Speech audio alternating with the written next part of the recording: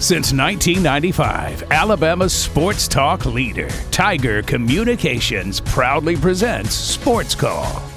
It's time to join our SportsCall crew as they discuss the latest headlines and happenings around Auburn and the entire sports world. To be part of the show, give us a call at 334-887-3401 locally or toll free at 1-888-9-TIGER-9. We're taking phone calls all show long and want to talk about whatever you've got on your mind. And now, coming to you live from the loveliest village on the plains, Auburn's first and Auburn's favorite sports talk show, SportsCall. Welcome, Auburn, into the Tuesday edition of SportsCall live on Tiger 95.9, the Tiger.fm, and the Tiger Communications app. My name is Ryan Lavoie. Today I've got Brooks Childress and Tom Peavy with me here. Fun show planned this afternoon as we'll have a couple of special guests coming up at 3:30. Matt Greci will join us. He is the general manager of Nashville Super Speedway. He'll talk about the upcoming race at Nashville as NASCAR gets back on it for the second half of their season. And in the NASCAR world at 5:15 today, we're going to have NASCAR Cup Series driver Ryan Preece with us, driver of the number 41 Ford Mustang for Stewart-Haas Racing. He will join us at 5:15. So a couple NASCAR World guests today that we're very excited about on this Tuesday edition of SportsCall. As always, we'll have more thoughts on college football world as we continue to talk a little bit more about Auburn football recruiting news. Still no commits since last week, but kind of give you an update of some of those items. And, again, more in the sports world here throughout the day. Ryan, Brooks, and Tom with you here on this Tuesday. We'll start with Brooks. Brooks, how are you doing, brother? I am great. Had a great weekend this past weekend. It was relaxing. Didn't do a lot of stuff. Worked around the house a little bit, trying to get the apartment put together still 2 months after the marriage, but we're still trying to get things done. So relaxing weekend, got some stuff done. We took part in Food Truck Friday last Friday at downtown Opelika. Great stuff. Shout out to, what was the one I had? The Boar's Breath was really good. They had a good Conecuh sausage dog. And some great mac and cheese. So if you see that food truck around, not a sponsor, but gosh, it was good enough to deserve a shout out. But yeah, it was such a fun weekend, a fun weekend of sports, and continues to go on. We got the College World Series still going on, so can't wait to dive into some of that. Although the underdogs that a lot of people are rooting for, Oral Roberts down 6-0 to TCU right now in the fifth inning. So hopefully they can, get a comeback and make this game interesting like the rest of them has been. Setting up for a big game tonight, an elimination game between two SEC baseball powers with Tennessee and LSU going at it. So can't wait to talk about all that. Braves back in action tonight. Can't wait to talk that. And I really can't wait to get into a sport that we don't often dive too deep into, but we're going deep today with some NASCAR talk this weekend. Yeah, absolutely. With the national race coming up, they've run 16 of 36 races, and we're excited to kind of preview that. Of course, Nashville's been a happening place in the sports world, as we just had the SEC basketball tournament there a few months ago and did an interview with that, and then you got Media Days coming up and just around a month from now. So Nashville continues to be a growing sports place, including with Nashville Super Speedway. Also, Tom Peavy on the show today. Tom, I'm glad your favorite flavor of Mountain Dew is back. How are you doing? I'm great. I am a happy man. My Baja Blast is back in, and so and I was also happy to find two other Baja flavors and share those with y'all in our normal Mountain Dew taste test whenever I bring some in. So we were able to do that. Not Wacky Wednesday taste testing disgusting sodas. No. These are actually pretty decent Mountain Dew flavors. So happy for that. But ready to get into some sports talk. A great college baseball game last night with LSU and Wake Forest, and I was wrong on that one. I was correct in the winner. I said I thought Wake Forest would win it, but I also thought Wake Forest would win by more than a run. I also did not expect that neither team would hit a home run in that game because both of them have just powerful offenses, and that one just turned into an epic pitcher battle. So I was correct on the winner, but wrong on how it was going to be done. But a great game there, and just ready to start talking about it. Excited about our NASCAR conversations as well. Yeah, and look, for the college baseball, the College World Series, this game right now going on between Oral Roberts and TCU would be the first to not be a competitive game. All of them, all of them have been 3 runs or closer, and most of them have been just 1-run games. So it's been a very competitive trip in Omaha for all these teams. Again, this result withstanding. But since we will have a guest on at 3:30, let's go ahead and go to our Auburn Bank phone line at 334-887-3401 locally, or toll free 1-888-9-TIGER-9. First up on the show today, James from Montgomery. James is with us. James, how are you doing today? I'm good. I'm good in War Eagle. War Eagle. Yes, I know that the Plainsman Park is actually getting some renovations in the near future as well.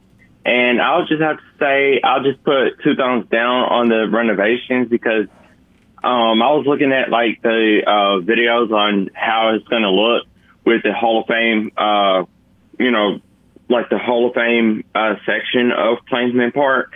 And I think that they should not do that. I mean, they should not make changes to Plainsman Park because it's a very it has a lot of history to the baseball community in Auburn as well, and I think they should just leave that renovation. They should just not renovate extend Plainsman Park out. So they should just leave it like it is.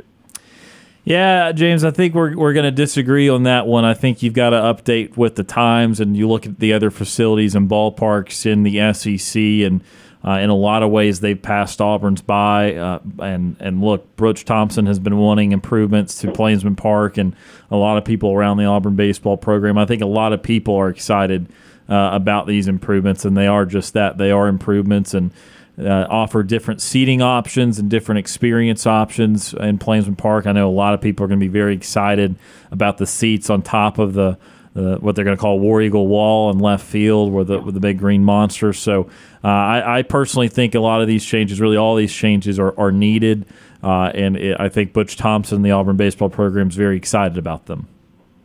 Yeah, so if they're excited about it, then I'll just have to see how things look a little bit different. But when I look at Jordan-Hare Stadium for a reason, seeing like actually being inside the stadium and not seeing like most college football stadiums, they were, really like, they have like, a dome over it, like some stadiums do. But I think, they should do renovations to Jordan-Hare Stadium to actually make it look like, like a football stadium on any Saturday in Auburn, because at night, I mean, it looks really amazing to see, to go to Auburn to see a really nice, a nice game at night, because it has like that atmosphere type, feel to it as well.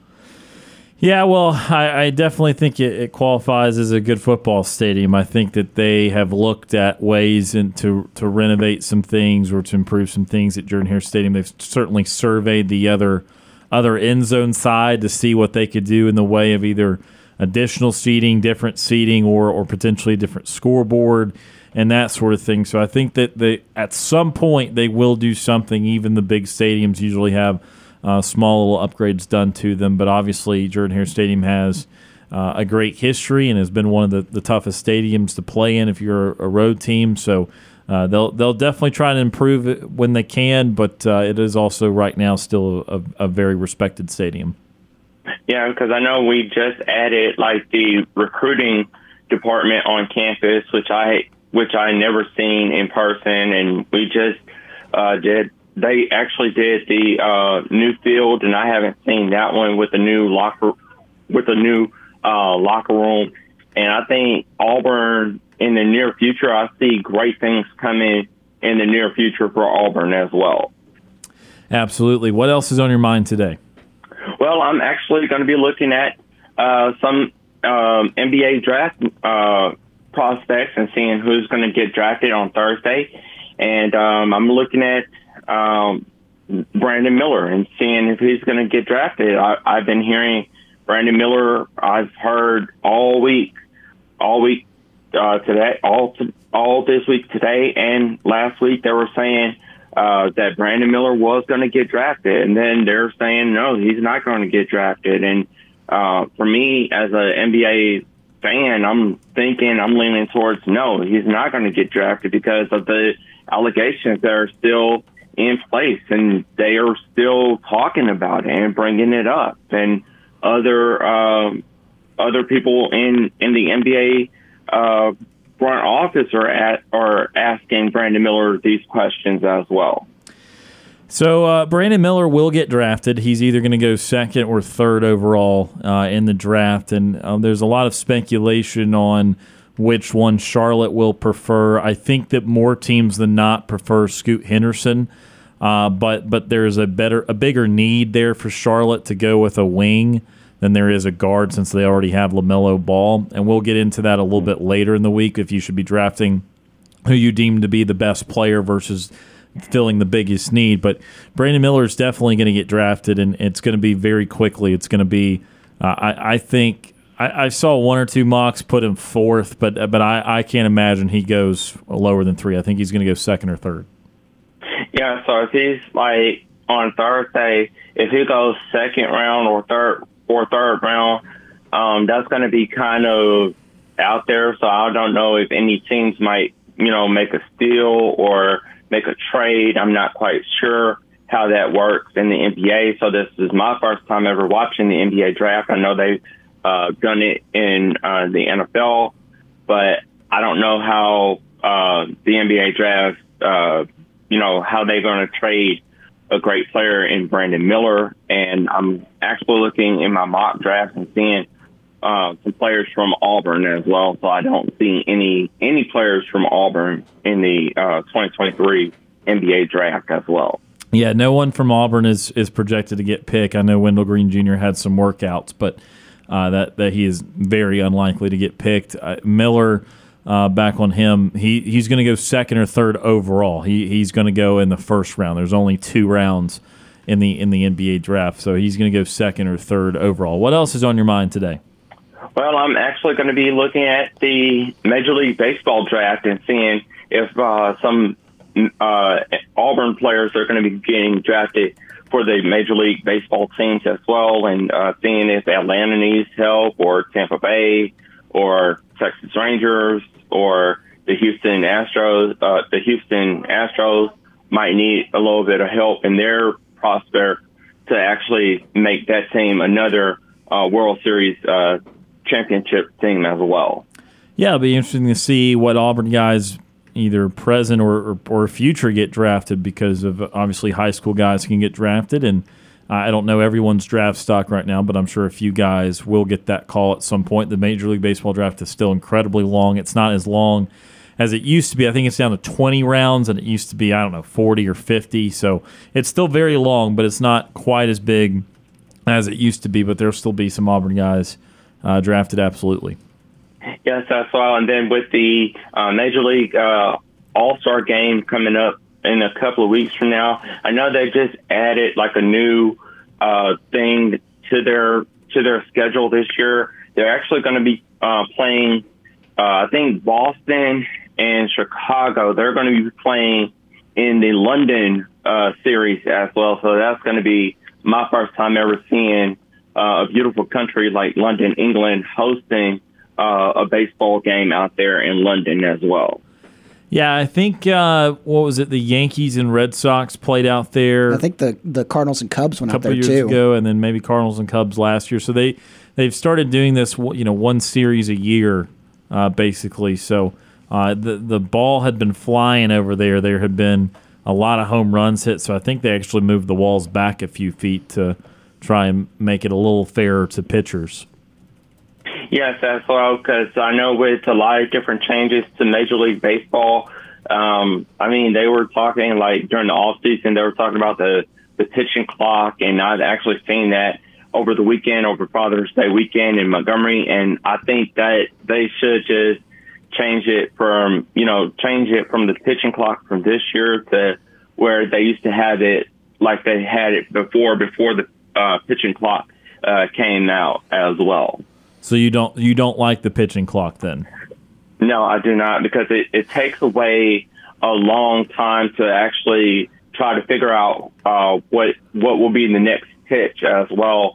And it takes up a lot of baseball fans' time and, seeing, getting to know what they're going to pitch, like what they're going to throw the next pitch. And it takes a long time to decide on whether you're going to do a fastball, curveball, sinker, slider. And it takes a lot of time for people like myself to actually understand the game as well.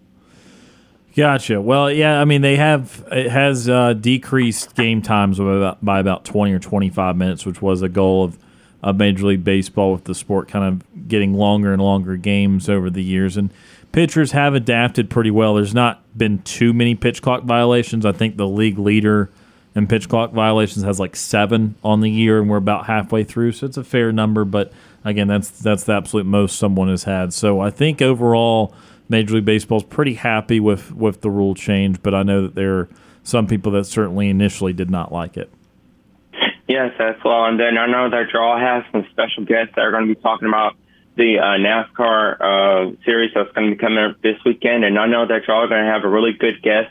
One of my favorite drivers I'm actually going to be putting on my NASCAR fantasy list.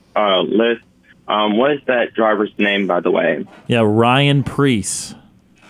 Yeah, so I would put Ryan in my NASCAR fantasy lineup this weekend, and I'm hoping he'll win a lot of fantasy points for me as well. Yeah, that sounds like a good plan, I think. And we had a good conversation with Ryan, and we're looking forward to that airing. Did you say you wanted what kind of trivia did you want today? NBA draft trivia. Okay, NBA draft trivia. Let's go with this. Who has the number 1 pick in this year's NBA draft? The number 1 overall pick in the NBA draft this year, that would be, they just said it yesterday and today. They were talking about this one today. I think it is Wembanyama, if I'm thinking right. That's probably going to be the first pick. I was just asking which team has the number 1 pick in the draft. The number 1 overall pick in the NBA draft for 2023 will be the San Antonio Spurs. Excellent. That is 100% correct. Nice job. Let's go to last year's draft. Do you recall who? So this is not a team. This is a player. Who was the number 1 overall pick in last year's draft? In last year's draft, I think that would be no other than Jabari Smith. Very close. He was picked very highly. I think he went 3rd to Houston, but not quite. So Orlando had that number 1 pick. That would be no other than Auburn basketball player Ozana Okiki. Yeah, not Chuma Okiki. That he was picked several years ago, and not number 1 overall. So this guy went to Duke. If that helps you.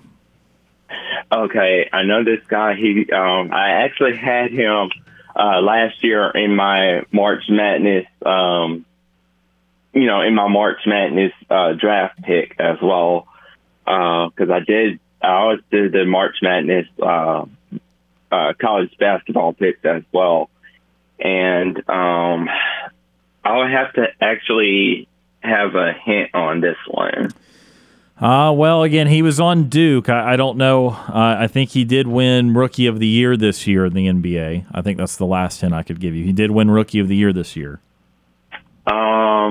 Let me see, Duke, because I know this is JJ's favorite team. It is. He's always talking about Duke, and I really don't want to disappoint my best friend as well. Well, he won't be too disappointed if you end up getting it wrong. It'll be okay. I would actually have to say, I'll just probably take a good shot at this. I'll just say, I'm out of Duke players as well. That's okay. It's Paolo Banchero. That's who was selected first overall and won Rookie of the Year this year. All right, final one. We're going to go back in time a little bit. In the 2009 NBA draft, what selection was Stephen Curry? 2009. I think I remember this one. And I think Stephen Curry was picked. I think he was picked like 8 or 9. Probably I'll go with 9. You're very close. Go back on the other side of 8. I'll probably say the 7th pick overall. Yes, sir. You got it right. Steph was the number 7 overall pick in the 2009 draft. Nice job, James. All right. Sounds good. And talk to y'all guys on Wednesday tomorrow. Sounds good, James. War Eagle. All right, War Eagle. That is James from Montgomery joining us on the Auburn Bank phone line right there. Good stuff from James.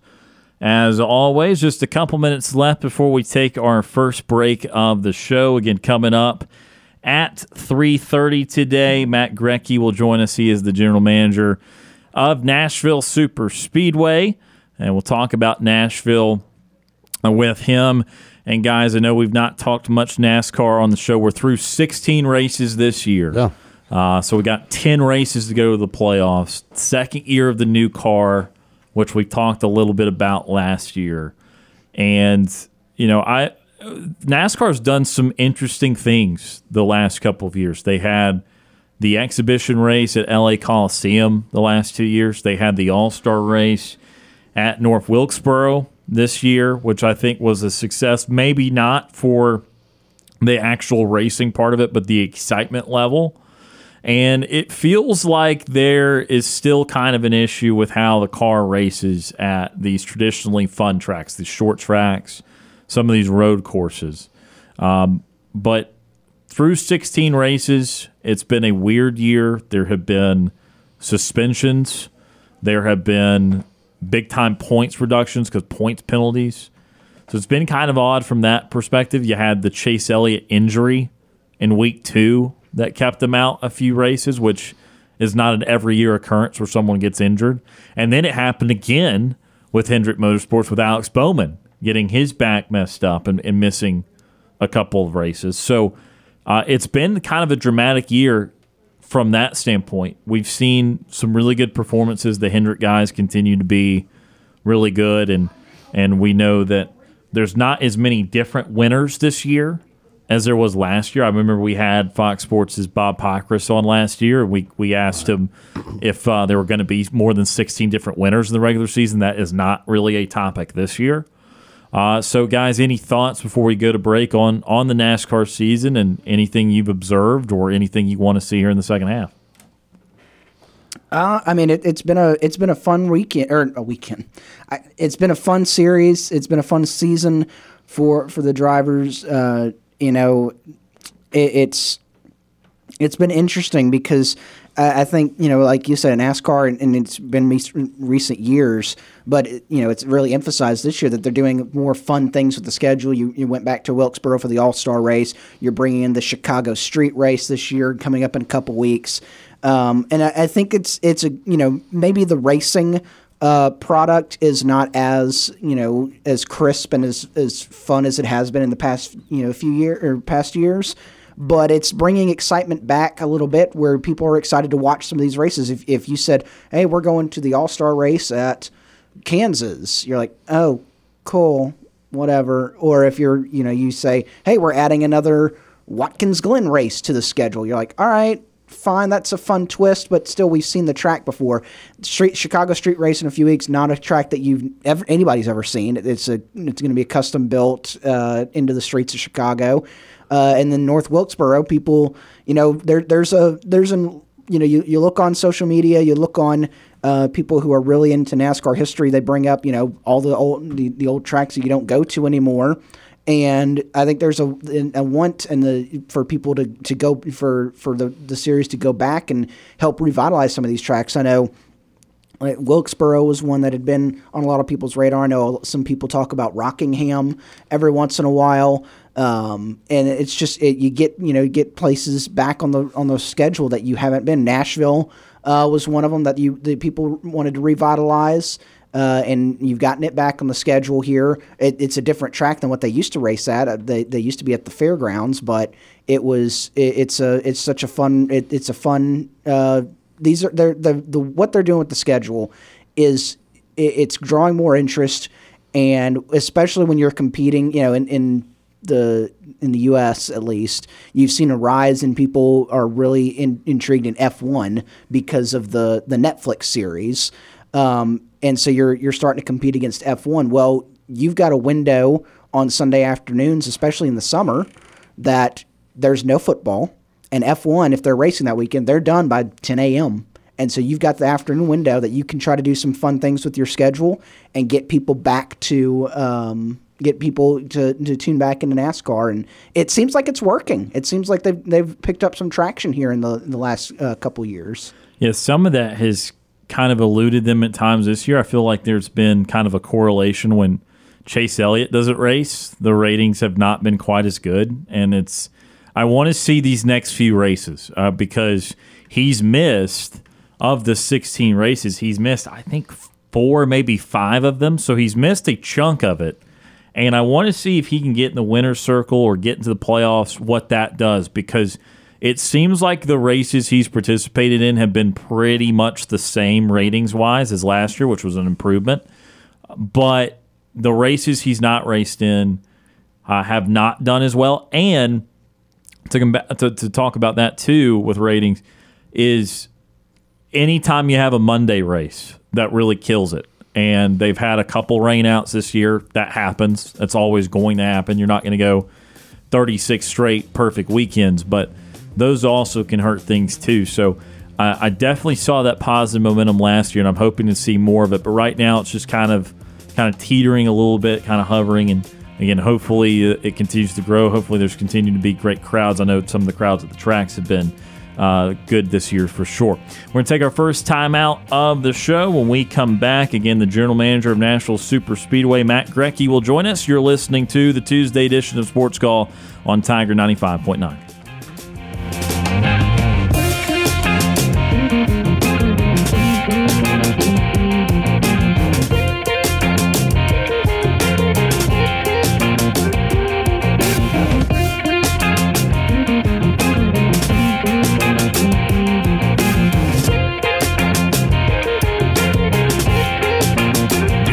To join our conversation, tweet us your thoughts on Twitter at SportsCallAU. Follow SportsCall on Twitter at SportsCallAU. Like us on Facebook at SportsCallAU.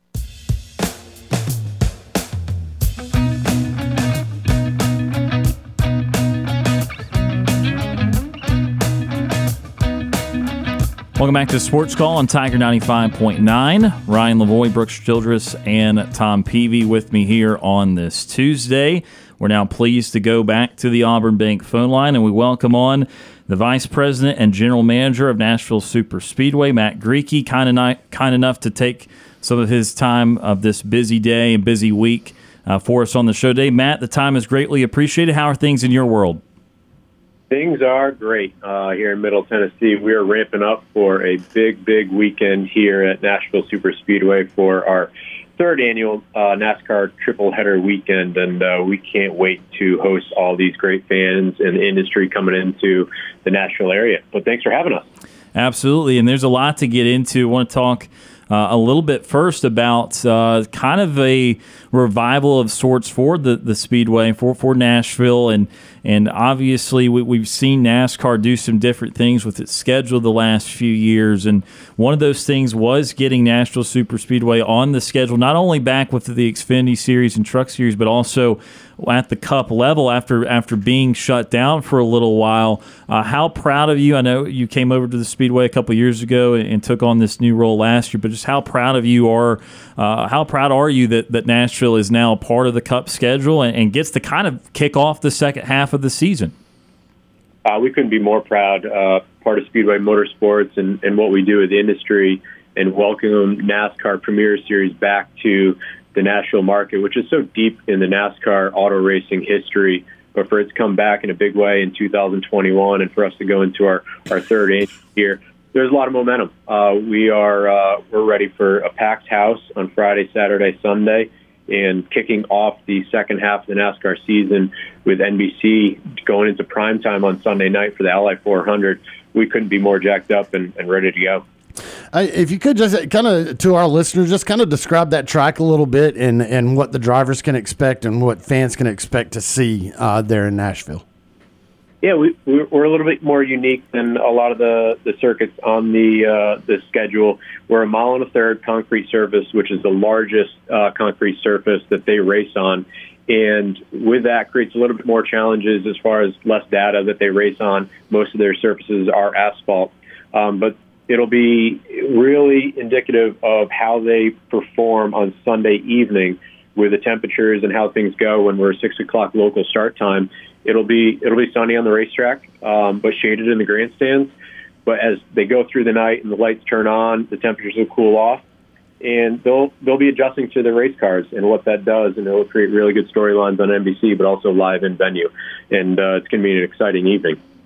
Matt, aside from the racing, what all do you guys have going on at the racetrack this weekend? Fan experiences, entertainment. What's going on up there this weekend?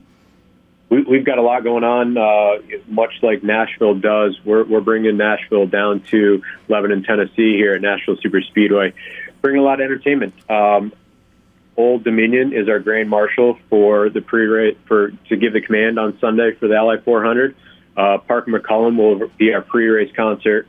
He'll be singing all his live hits in person prior to the Ally 400.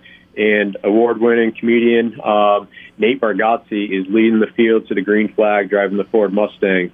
And that's only scratching the surface. Our fan zone, which is open to all ticket holders, free to get to. We've got music, we've got driver appearances, we've got Q&As, driver merchandise, family entertainment, all before the gates open and free for all our customers to get to. That'll be open every day, Friday, Saturday, and Sunday. And we can't wait to host a lot more VIPs. Some NFL stars want to come out, other celebrities, musicians. We're leaning heavily into what Nashville is as an entertainment destination. Kind of looking at NASCAR as a whole, most people think of NASCAR as kind of that southeastern type sport, even though there are races in other places. But, obviously over in East Tennessee, you've got Bristol Motor Speedway everybody knows about. But, how excited do you think the fans are to get there to Nashville to watch this race? And, you are really close into that hub of where NASCAR is so popular. Well, Nashville is just a tremendous market as far as it becomes from a travel standpoint. It's easy to get to, in and out from major metros across the country. But for indicative of what our ticket sales are on Sunday, we've got limited tickets, NashvilleSuperspeedway.com to get those. But that's an indicator of how excited the industry is to get here. That we are inching towards a really packed house on Sunday. If anybody's interested, we do still have limited tickets available, but please visit us, and also 1-866-RACE-TICKS to see what options we've got for you. We're talking to the Senior Vice President and General Manager of Nashville Superspeedway, Matt Greci, today on Sports Call. And Matt, we've had conversations in the past with folks from Nashville that Nashville has just it's obviously grown so much as a city, but also as a sports community. And we just saw the SEC basketball tournament up in Nashville a few months ago. We all of us here at Sports Call are going to be up there in a month for SEC Media Days. What is it about the Nashville area that has just been so receptive to such a growth in the sports industry? I think it's attractive from a lifestyle standpoint to come in, have so many things to do outside of what your desire is to get here. The NHL draft is in town next week as well, and all the major sports are leaning into what Nashville brings, even just from a local standpoint. But it attracts folks from all over the country and all over the world to come here for an event, but experience Nashville for what it is, with music, entertainment, and a great food and restaurant scene as well. And Matt, obviously you've had a journey. You were working at Charlotte Motor Speedway for a long time now at Nashville. What has your journey been like to this role, and just how gratifying is it to see again as we mentioned a little bit earlier, this Cup Series come to Nashville for the first time in a while these last few years, and just what you're hoping to accomplish as you continue on with your role at Nashville. Yeah, I appreciate all my time at Charlotte Motor Speedway and Speedway Motorsports. It's really helped me get to this market and see what we can accomplish here at Nashville Superspeedway. We're building a great team here, and we're excited for our third annual NASCAR weekend, but also what Nashville is in this area, what we can do with the community and building more community events, and what we can do outside of our NASCAR weekend is what is super attractive. How we can give back to the community, diversify our events, and build a great event portfolio here, because Nashville deserves a market, venue that we can attract other events to here, and that's really exciting for us, and our growth opportunity is immense. Yep. Matt, and so here's a question for you: How did you get into this industry? What got you started in saying that NASCAR is where you wanted to be and make a career out of? Yeah, it's a good question. I actually grew up around the sport in the Northeast. Auto racing maybe isn't synonymous with the Northeast, but a lot of my childhood is great memories from short tracks up in the Northeast. And right. I had the opportunity to join Charlotte Motor Speedway as an intern during my college time. And from there, I was hired to spend about 18 years there, working in a lot of different aspects of the venue and facility management. And it's been a rewarding career, and looking forward to a bright future here at Nashville Superspeedway and what we can accomplish here. And then, Matt, you mentioned some of the, you mentioned having different things at the Speedway throughout the year that's not on the NASCAR weekend. What are some of those big highlights in case, people are traveling? Like we just mentioned, we're going to be up there in about a month for SEC Media Days. People are coming into town for NFL weekends here in just a few months. What other stuff you got going on at the Speedway outside of the NASCAR weekend? Well, we'd love to host you guys when you guys are in town. Come out. We'll give you a ride in the pace car and get you on track and maybe get a little bit close to the wall. But NashvilleSuperspeedway.com, we have our event schedule up there. We're going to host a lot more car shows throughout the year, more open community events. We have 700-plus acres here, so I think our opportunity to do non-motorsports events is wide. And as we do that, we've got a lot of things that we're working on to build major events. Music space out here from a festival standpoint is attractive, but also other holiday shows and community events is what we're looking to grow.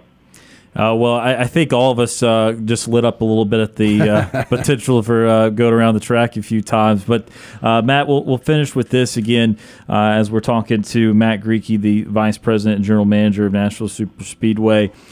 You mentioned it right there, too, with the music industry, too. Just how important is it to build a multi-use facility? Because I know we're talking about the NASCAR element mainly today, but we've seen so many, whether it be baseball parks or basketball arenas, kind of lean into more than just the sports or just the one venue type of deal. Just how important has it been to kind of grow the other side of things for Nashville Superspeedway other than just the NASCAR part of it? It's important because what we want to do is create a venue that attracts folks from all walks of life and creating a diverse lineup of events, and using our facility 365 out of the year is important. We've got other events. Obviously, NASCAR is our bread and butter and what we're fully focused on to execute this weekend in a big way. But the venue is here, and we want to utilize it to its full capabilities all year round. And, NashvilleSuperspeedway.com. Please visit it. If anybody has interest of getting here for any other events, please let us know. And I think all your listeners, you guys are close to us. Alabama's not a far drive away. So if anybody's interested to come see us this weekend, we'd love to host you guys. Yeah, absolutely. It's absolutely driving distance. I know we'll all be driving up there in just a month or so. And again, Matt, we really appreciate the time today. We hope it's an incredible turnout, an incredible race on Sunday, and maybe we'll link up here in July around SEC Media Days. Love to. Yeah, we've got the action-packed weekend here of truck racing for our Rackley Roofing 200 on Friday night, Tennessee Lottery 250 Xfinity Series race on Saturday, and then coming on under the lights in prime time on Sunday night for Ally 400. So we'd love to host anybody, and come on out this weekend, Nashville Superspeedway. Thank you, guys. Thank you. That is Matt Greci, the Senior Vice President and General Manager of Nashville Super Speedway, joining us today on Sports Call. Appreciate his time very much, and look forward to all the races this weekend. As he said, Truck Series, Xfinity Series, and Cup Series all out there at Nashville this weekend. Yeah, a little bit of everything going on in Nashville. So, yeah, for any of the listeners, if you're a NASCAR fan, it's not that far. Head up there. I could only imagine the amount of stuff that they would have going on around that track, being around Nashville, and just how passionate folks are about the sports industry around Nashville. And then you bring in all the country music scene and everything.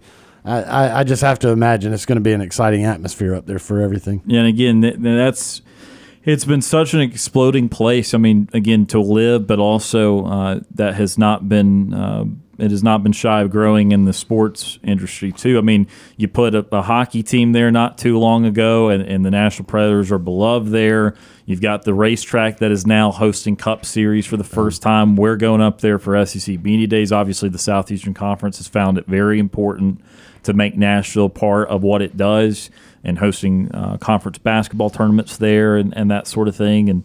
And so it has been a booming place. But it's a booming place, but that's why they are also the big talk of if Major League were to expand, that Nashville's part of it. Is really probably the most likely spot that they would put an expansion Major League team in.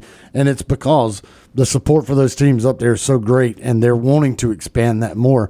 And, that goes from football to baseball to the hockey team and of course, NASCAR. So, yeah, big-time sports town.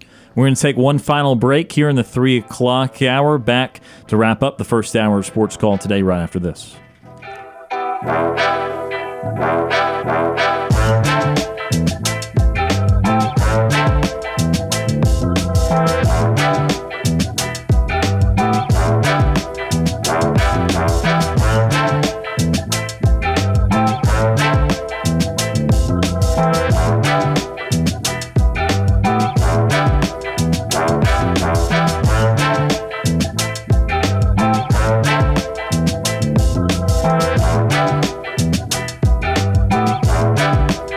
Looking for another way to listen to our show? Be sure to download the Tiger Communications app and listen to Sports Call wherever you go. I'm Trevon Reed, former Auburn Tiger football player, national champion. You're listening to Sports Call on Tiger 95.9.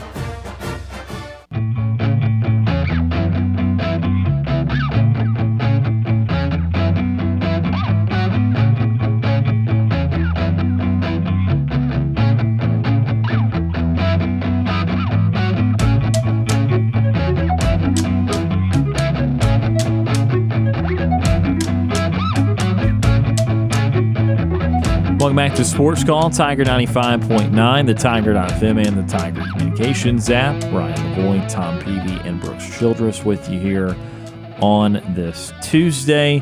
Again, appreciate Matt Greci for joining us there. Again, he is the General Manager, Senior Vice President of Nashville Super Speedway. Nashville is a great place to be, really any time of year, but a great little summer vacation idea, and certainly with the racing out there in Nashville, just a few miles south of the actual city of Nashville. Hope some people go out that way and attend all the races this weekend.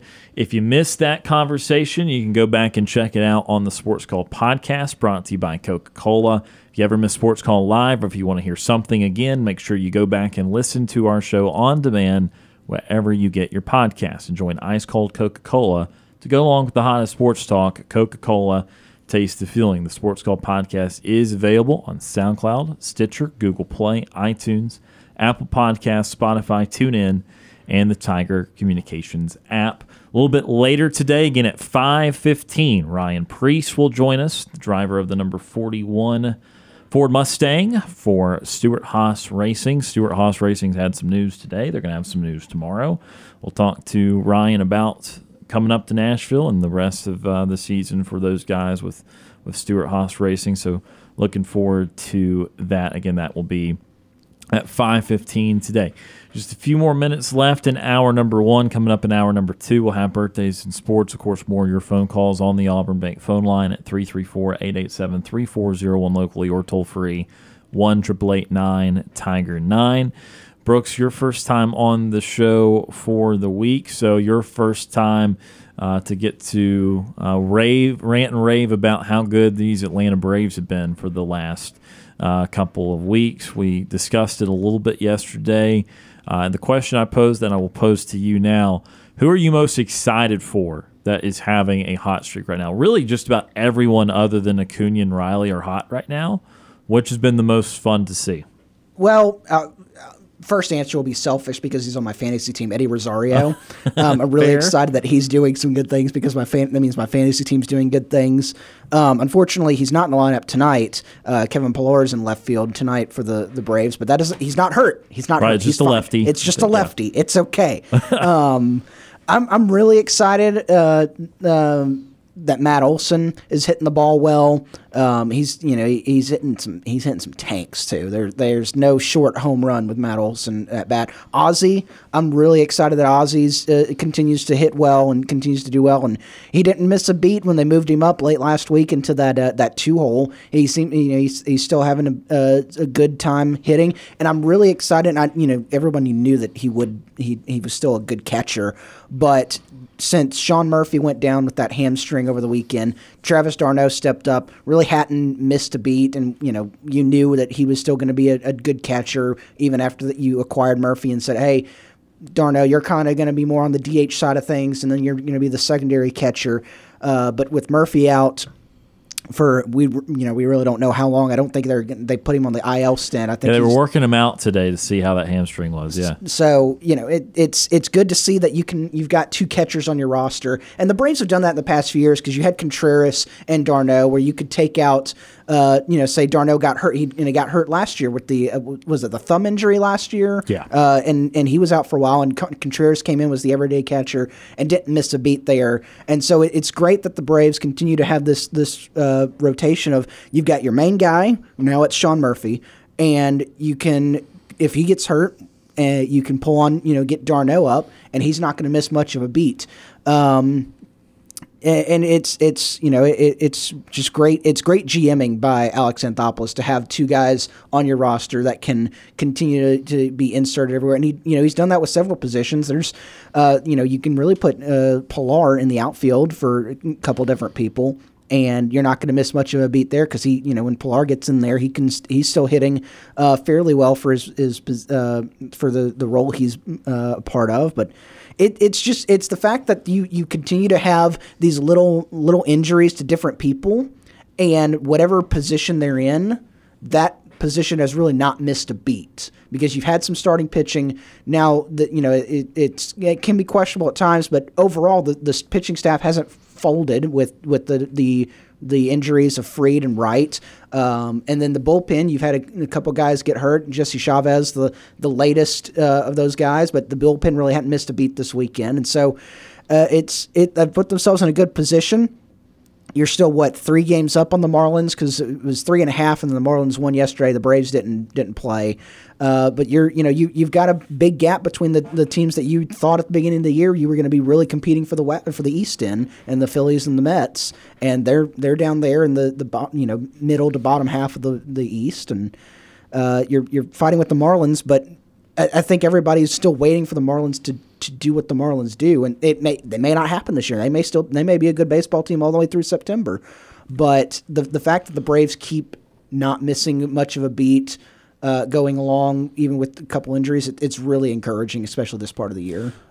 To tell you how encouraging it is, I'm sitting here looking at the current All-Star ballot for 2023 and where some of these Braves players rank right now. Ronald Acuna, of course, first among outfielders in the ballots right now. First among outfielders. Sean Murphy, first among catchers right now. This one is shocking to me. Orlando Arcia, first among shortstops. That was the position going into this season that it was like, oh, what is Atlanta going to do at shortstop? Well, right now Orlando Arcia is the first. He's leading he's the leading ballot getter for the All-Star right now at shortstop. Austin Riley, even among his struggles, second among third basemen. Matt Olson, second among first base. Austin Riley, second among third baseman. Matt Olson, second among first baseman. Ozzie Albies, second among second baseman. Holy goodness. That's just dominating the ballots right now. And then you go down here to Travis d'Arnaud. He's third among designated hitters. And so you were talking about the catcher situation. Right now you've got the leading ballot guy in Sean Murphy, and your backup catcher is the third designated hitter in the voting. I mean, that's pretty darn good. Yeah, the Braves are trying to rack is insane. Rack it up with all-star guys. Wasn't able to get to it yesterday, and I won't be able to get to it right now as we're about to go to our hour break. But I still think that this lineup change of having Albee second and Olsen fifth has kind of sparked these guys. Both those guys had really great series against Colorado again, who didn't for the Braves. But a little bit later, probably next week or so, we're going to get to the halfway point in the season, and we're going to do above, even with, or below expectations. And pretty much all these guys right down the lineup are at least even with, if not above, expectations. We are out of time for hour number one. When we come back in hour number two, we're going to talk a little bit about Plainsman Park. Alluded to earlier in the hour, the renderings of what the plan is going to be for Plainsman Park renovations came out today in like a minute 15 video. So we'll talk a little bit about that and more. And, of course, birthdays and sports coming up as well with Brooks and Tom. My name is Ryan. We are out of time for hour number one. Back with more Sports Call right after this.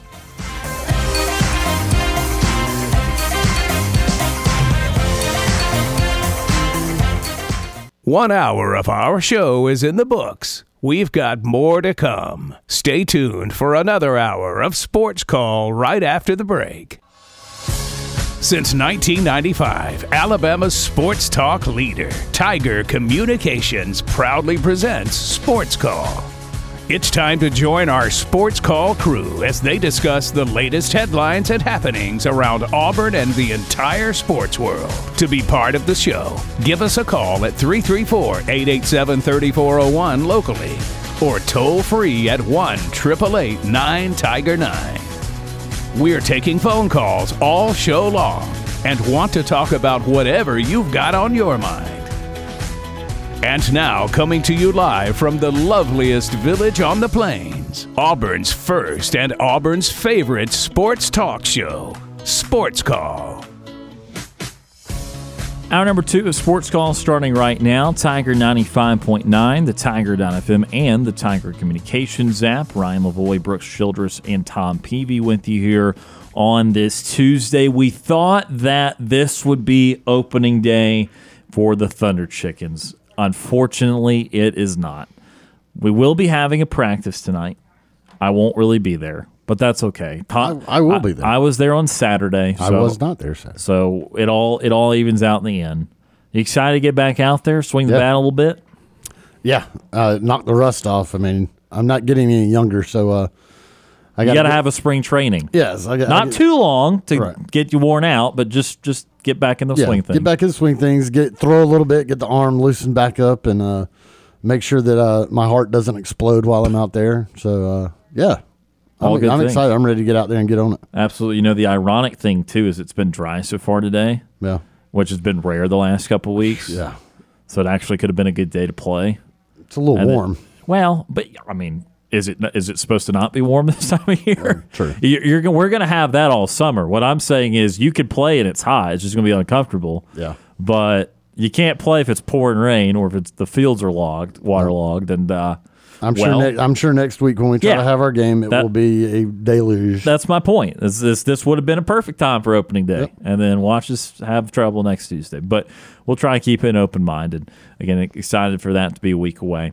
Also excited because, as I said on the other side of that break, the renderings of Plainsman Park were released today in video form.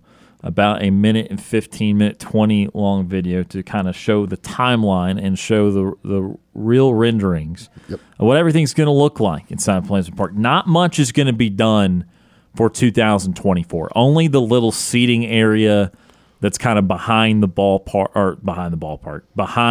plate.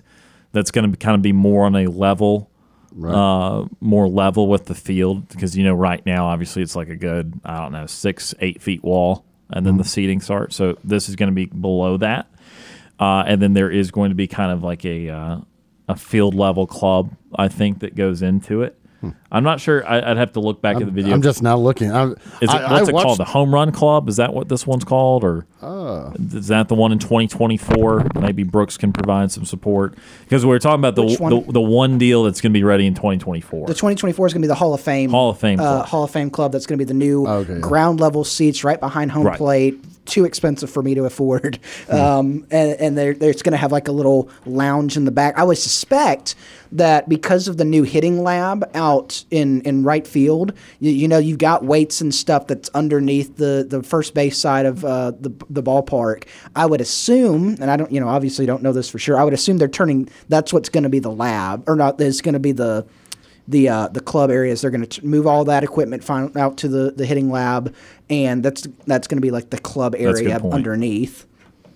Yeah. And so that is the main thing going in 2024. There's also, not in the video, there's like a little mention in the release that it's going to be a little upgrade in right center field to the terrace. They're going to add like a couple. It's going to be like a leveled, like there's going to be like a couple levels to kind of like let more people in the back get to a higher vantage point to see into the ballpark, where it's not just almost like a stage, like a tiered stage, or something, but where it's like unless you're right now, if you're right on the fence, you can see perfect, but if you're a few rows back in that you crowd, need to be taller than the person in front of you. Yeah, so it's in the picture day. It gives the students and standing room only folks a little more viewing of the actual playing surface. My interesting take, though, is in 2025 they're opening that the home plate club. So basically, where the media sits now is going to be premium seating. So where's the media going? That's where I'm curious. Yeah, we had that question too. It looks like that's in 2024. Those two items, just behind home plate and the right center field. So 2025, as Tom's talking about, they're going to have kind of a luxury area, a club. It's called Home Plate Club. Exactly where the media sets up right now. We think that the TV booth and radio booths will not be moved. Yeah, because on the video it kind of like flashes where the home plate club is going to be, and it's not those two in booths, which is where TV and the home radio is. So it looks like that will be maintained, but yes, there still needs to be at least a small area for media. There's also going to be the down the first base side. There's going to be a club area, Plainsman Patio, which is going to have accompanied by, I don't know if it's about 5 rows of seats, 4 to 5 rows of seats down the line in like an upper tier fashion. Kind of connected to some suites. So I don't know if you're going to have to have one of those suites to have those seats, or if those are going to be separate deals. Right. I'm not entirely It kind of reminds me of what Riverwalk Stadium in Montgomery has down their lines with some of the boot, like the little suites with the seats that are in front of them. It's kind of what that reminds me of. Beautiful the way Riverwalk looks like. Just sidebar, beautiful minor league ballpark is Riverwalk. And so that's first base line. There's nothing in right, correct, or in the rendering. Not down the line. Okay. No, I think everything is staying the same that way. And then you go back over to the third base side and left field. Obviously, there's going to be the new addition, War Eagle Wall is what they're going to call the seating above the huge green wall in left field. And that looked to be, again, trying to recall this from memory, 3 or 4 rows, it looked like. It looks like it's like two. It's like two terraces.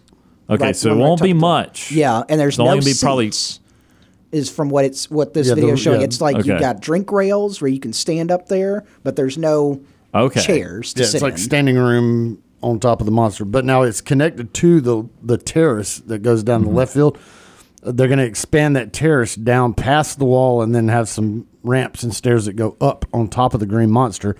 But yeah, according to the renderings, it's not showing any chair back seats. It's just showing 2 levels of walkways with drink rails where you can stand up there with your drink and stand up and watch from up top. Gotcha. I might be. So let's talk about our opinions of all this. I would like there to be seats there. I would too. I think that there's other ways to stand and take in the game from a fairly far way out. So admittedly, I'd want seats there. And again, that might happen. This is the first step. and it's a great step to actually have a viewing experience in left field. If you look at the SEC baseball parks, a lot of parks have viewing experiences out in the outfield. Maybe they're not as unique as Auburn's potential to have it on top of the monster, but they have outfield seating. I think a lot of people have pointed out Duty Noble because of John Cohen being here now. I think a lot of people on Twitter have pointed out how Duty Noble kind of looks in the outfield. That's what it kind of looks like in left field for this Tiger War Eagle Wall Terrace. Right, which, again, I want to point out that this is getting good reviews from those that I'm seeing it. So, for example, Aaron Fitz, who's one of the big writers at D1 Baseball, says the plans for the Plainsman Park renovation look pretty darn awesome. It's already a wonderful ballpark, and it's going to get even cooler. The War Eagle Wall area looks particularly great. So not even getting, even that part of it, which I say, well, I really would prefer seats there. Even that's still getting a lot of love. Anything else, guys, that you either really like or really don't like, or something that you think is missing in this round of renovations? The one thing that I did not see in the renderings were seats on top of the out in right field. Is that the hitting lab? Yeah. Originally, they were showing that there was going to be bleachers on top of that, which would serve as like the K corner and in these renderings, I don't see any plans for seats on top of that hitting lab. And I think they talked about that when all these first got announced. I believe last summer is when all this stuff started to get announced. There was not really there was a plan. If I remember correctly, there was talk about putting like a terrace or like a something on top of that hitting lab in right field. But I guess that either those plans have been put on hold or they were scrapped or for now. But the thing that I'm kind of, I wish they would do, but I can understand why they're not doing it, is, down that first base side of things, you're extending the covering over the existing seats, the shade over the existing seats, and then the seats down the right field line are going to be shaded in the late afternoons by the overhang above the suites / the suites once the sun gets low enough. You're going to have shade on that side. I thought at one point they were going to extend the overhang down the first baseline to cover those seats that are up, that goes down to section 111, I believe. But I understand, thinking about it, I understand why they wouldn't do that, because then it does not look, you in theory, you could put suites like they've done this. You could do a mirror image on the first base side of things with suites up top and everything. But then you're cutting off all the fans in the parking deck. And I know ultimately third base. Yeah. Third base, not first base. Well, they put up. He's saying if you mirrored what you were doing on the first base. Oh, mirrored. If you mirrored it, you could. I mean, in theory, you could mirror it, but you're. And I know not necessarily all the fans that stand in the parking deck are paying to watch the baseball game, and that's the ultimate. And one of the ultimate goals is to make money off of your baseball team, but that's such a fun area. And, we talk to Kevin Ives every week during the baseball season, Plainsman parking lot, the whole group that goes up to the very top of the parking deck. And then during the regionals, that thing is packed. That thing was in the SEC weekends, that thing is packed. And so I understand you don't want to take away that viewing experience if you extend that overhang down the first base side of things and take away some of the viewing vantage points from the parking deck. But overall, I like it. I think it's good. I'm interested from our side of things. I'm interested to see where they do put the media, because there's not really it doesn't appear there's an obvious place where you're like, oh, that's where they're sticking the new media. There's not like a new press box here. So it's going to be. I'd like to see what ultimately gets done there, but. Otherwise, I'm fine with the upgrades. I think that you're not losing what Plainsman Park is, which I think a lot of people, and I think this may have been what James was getting at when he called earlier. You don't want to lose the special feel that is Plainsman Park. It's kind of a small, intimate environment. You're not losing that because you're not adding thousands of seats. You're just adding some premium spaces. That's gonna, it makes it a little bit more. It does feel like it keeps the same level of intimate baseball that you're used to while coming to a Plainsman Park. The one thing I guess I'm looking at a freeze frame of the rendering. Obviously people can't see what I'm pointing to. Is this where you're talking about extending the roof? Yeah, on that first base side of things. Third base. Third base side of things, yeah. That's where I kept getting confused. You kept saying first base. I was like, wait, it is standing down. I do that all the time. I say first base when I mean It does. I will say it makes it look a little wonky. If you don't extend the roof down the bleachers. So, all right, so if you're looking at it from the outfield, the new expansion is going to have that roof that shades down the first base line, but then it stops over on the third base line. It stops at about Auburn's dugout. So from Auburn's dugout above it and then down, there's no roof. So it kind of makes it wonky looking. You've got big, huge roof going down the first base line, and then it cuts off, and then there's nothing over here except exposed bleachers. I would definitely want to expand the roof down. But see, that's what Brooks is talking about. He was not getting it confused when what he was talking about with what they're doing on the first base side and how far down it's going versus how far it's not going down the third base side. The point being, if it goes down far enough on the third base side, it could block the parking deck's view. Yeah, that would only be if it goes all the way down over the terrace.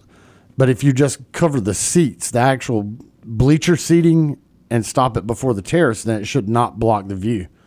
Because you don't think it would block home plate? I don't think so. I don't know. I'd have to look at it, and maybe Field Kevin trip. would have an educated opinion on that since it's always his vantage point over there. But you would wonder. But here's the other thing, and this is one thing, and I'm not being a Debbie Downer. I'm glad Auburn has not done this. For as much money as the university makes on ticket sales, and for as much money as they want to try, or for as much as they want to get people in the stadium and everything, I'm really surprised that they have allowed the parking deck thing to happen for free viewing, because I don't know of any other sporting event, a college, that you can go and watch it for free. And in most places where that happens, they usually block it.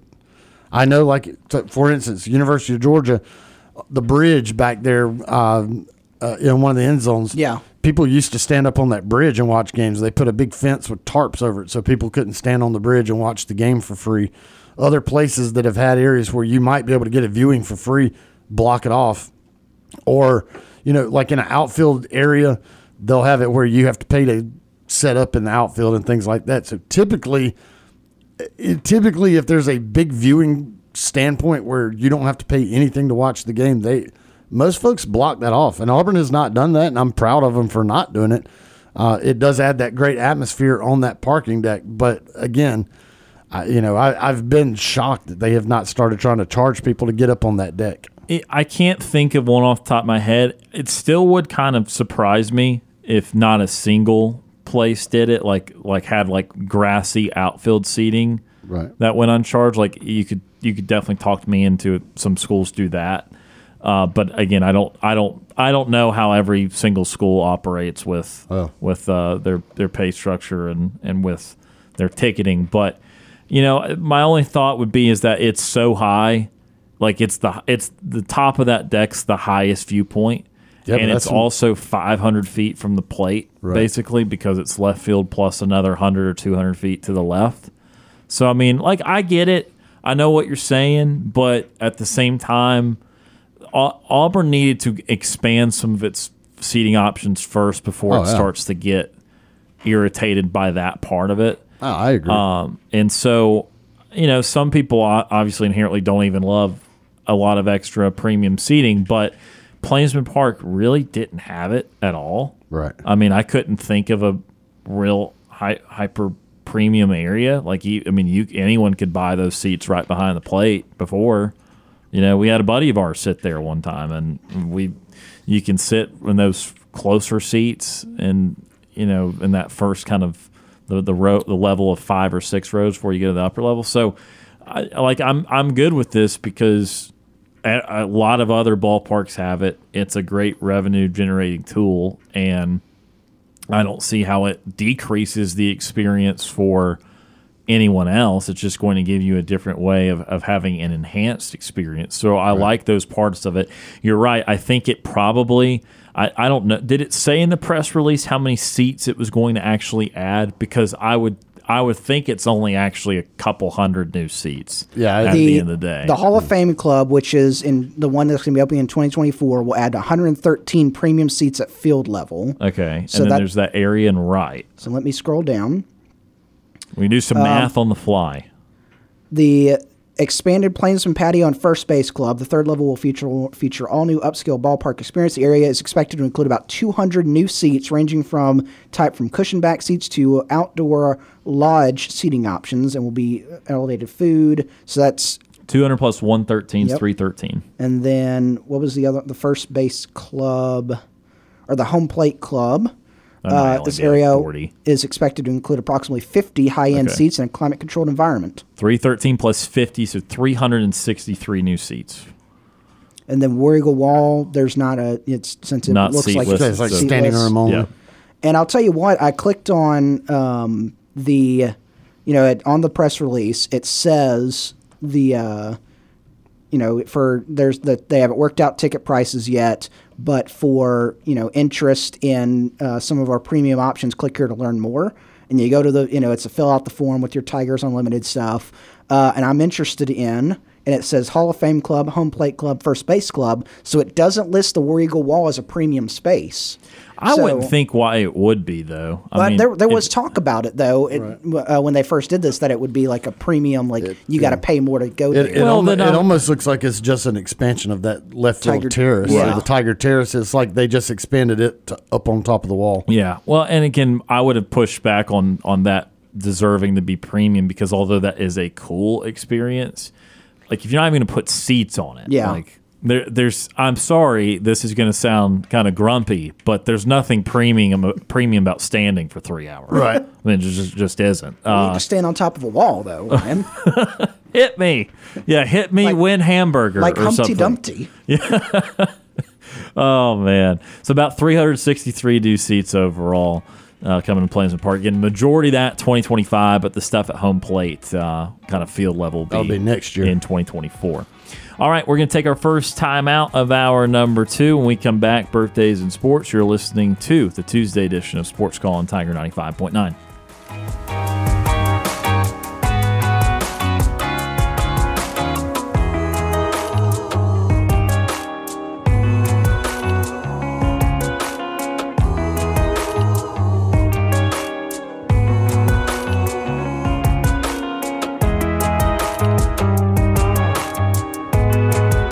Want to know how easy it is to listen to our show? All you have to do with your Amazon smart device is say, Alexa, play Sports Call Auburn. I'm Deshaun Davis, former Auburn Tigers football player and all-SEC linebacker. You're listening to Sports Call on Tiger 95.9.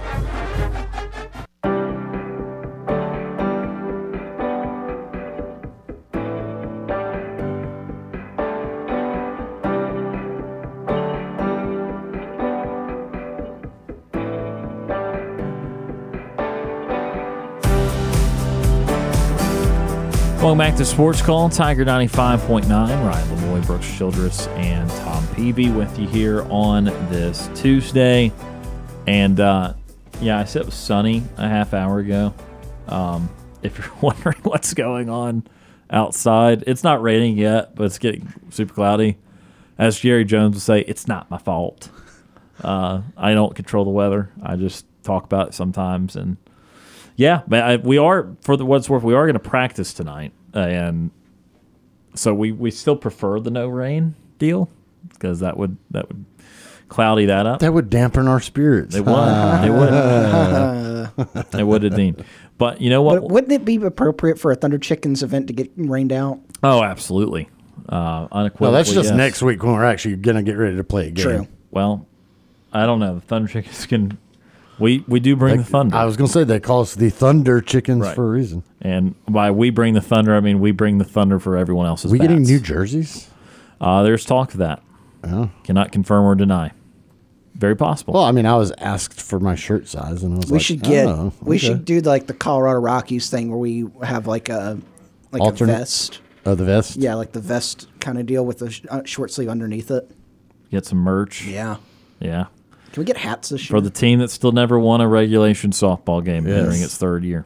But by God, we can be excited. Yes, and we can enjoy our time playing some softball. We're the new lovable losers. Dang it. Oh, yeah. We're certainly losers. Anyway, no, I'm just kidding. We are lovable. You're lovable, Brooks. You're a great guy. All right. We also love celebrating everyone's birthday in sports. It's time for today's birthdays in sports. All right, today we've got Darren Sproles, who turns 40, former NFL running back. Sproles was born in Kansas and led his high school to 3 state titles in 4 years. That would be Olathe North in Kansas. Go Eagles. Go Eagles. He was named Kansas Player of the Year twice, placed in the top 5 in several track and field events. Played college football at Kansas State. The Cats. Where he set a total of 23 school records, was named 3-time All-Big 12 player and 1-time All-American. In 2005, he was drafted by the Chargers and began a 15-year NFL career, 3-time Pro Bowler, 1-time All-Pro, 1-time Super Bowl champion. Holds NFL record for most all-purpose yards in a season with 2,696. That, though, feels like a breakable record if someone does the big-time receiving yards, big-time rushing yards. I know he also was a returner, though, so that'd be the mark there, but feels breakable. Darren Sproles turns 40 today. How dare I tell him that his record is breakable on his birthday? I know. Leonard Williams turns 29, defensive end for the New York Giants. Williams was born in Florida, where he was a 2-sport athlete in football and track. At Mainland High School in Daytona Beach, Florida. Go Buccaneers. Hey, there we go. He was ranked as a 4-star recruit and played college football at USC. Fight on. He won Pac-12 Freshman of the Year in 2012, was an All-American in 2013 and 14, taken 6th overall by the Jets in 2015, and is a 1-time Pro Bowler. Leonard Williams turns 29 today. Big recruiting battle with Auburn for Leonard Williams back in the day. Auburn really wanted him bad. Well, he went to Southern California. He did. Very opposite side of the U.S. Fight on. I got sad. Carlos Lee turns 47, former MLB first baseman and outfielder. Lee was born in Panama and was signed by the White Sox as an international player. Made his MLB debut in 1999, hit a home run in his first at-bat, played 14 seasons in the major leagues for the White Sox, Brewers, Rangers, Astros, and Marlins. 3-time All-Star and 2-time Silver Slugger, had a lot of power. I think his nickname was El Caballo. El Caballo. El Caballo. Yeah, he's from Agua Dulce, Panama. Go Panama. Agua Dulce. Agua Dulce, Panama. Go Panamanians. Carlos Lee turns 47 today. Let's see, Kyle Sanderson turns 44. Cael, Kyle.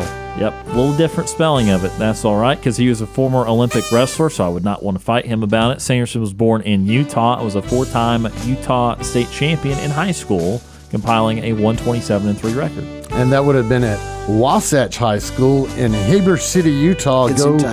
Go Wasps. Oh. Wasps? Wasps. However, if you look at their logo, it is the exact same mascot logo as the Georgia Tech Yellow Jackets. They all are. Exactly. Yeah, but that's a Yellow Jacket. Hornets, Yellow Jackets, Wasps. Anyone that does like those, you have the exact same. See, when I pulled it up and was looking for the info, because there's not a Wikipedia, I had to actually pull up their website, and I was like, okay, they're going to be the Yellow Jackets. No, they're the Wasps.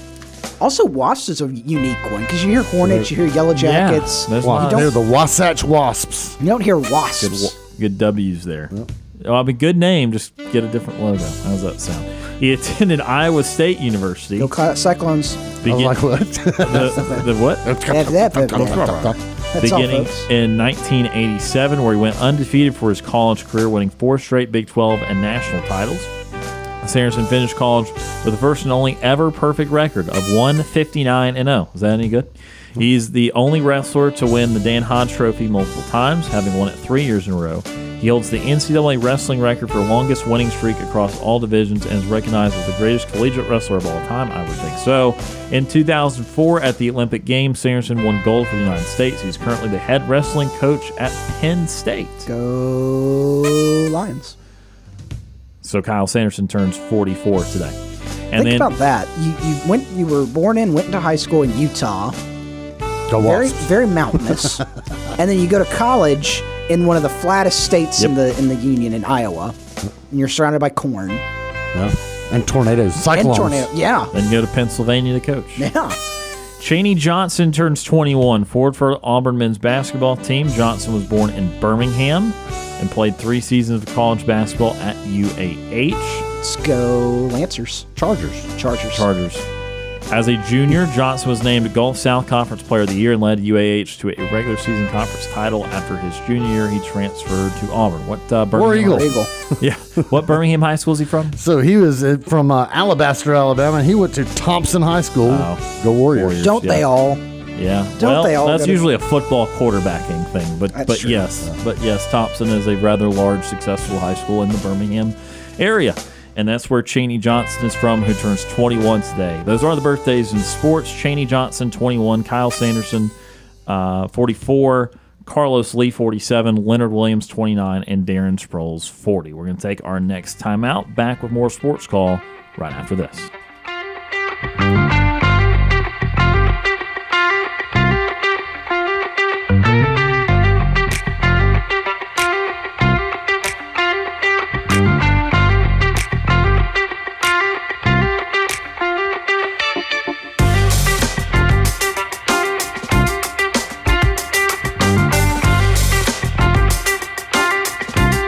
Sports Call is on the air weekdays from 3 until 6 p.m. If you are currently driving in a 4-door sedan, roll up the windows and turn up the radio. We're Auburn's first and Auburn's favorite sports talk show. We're done paying the bills. Now back to Sports Call on Tiger 95.9.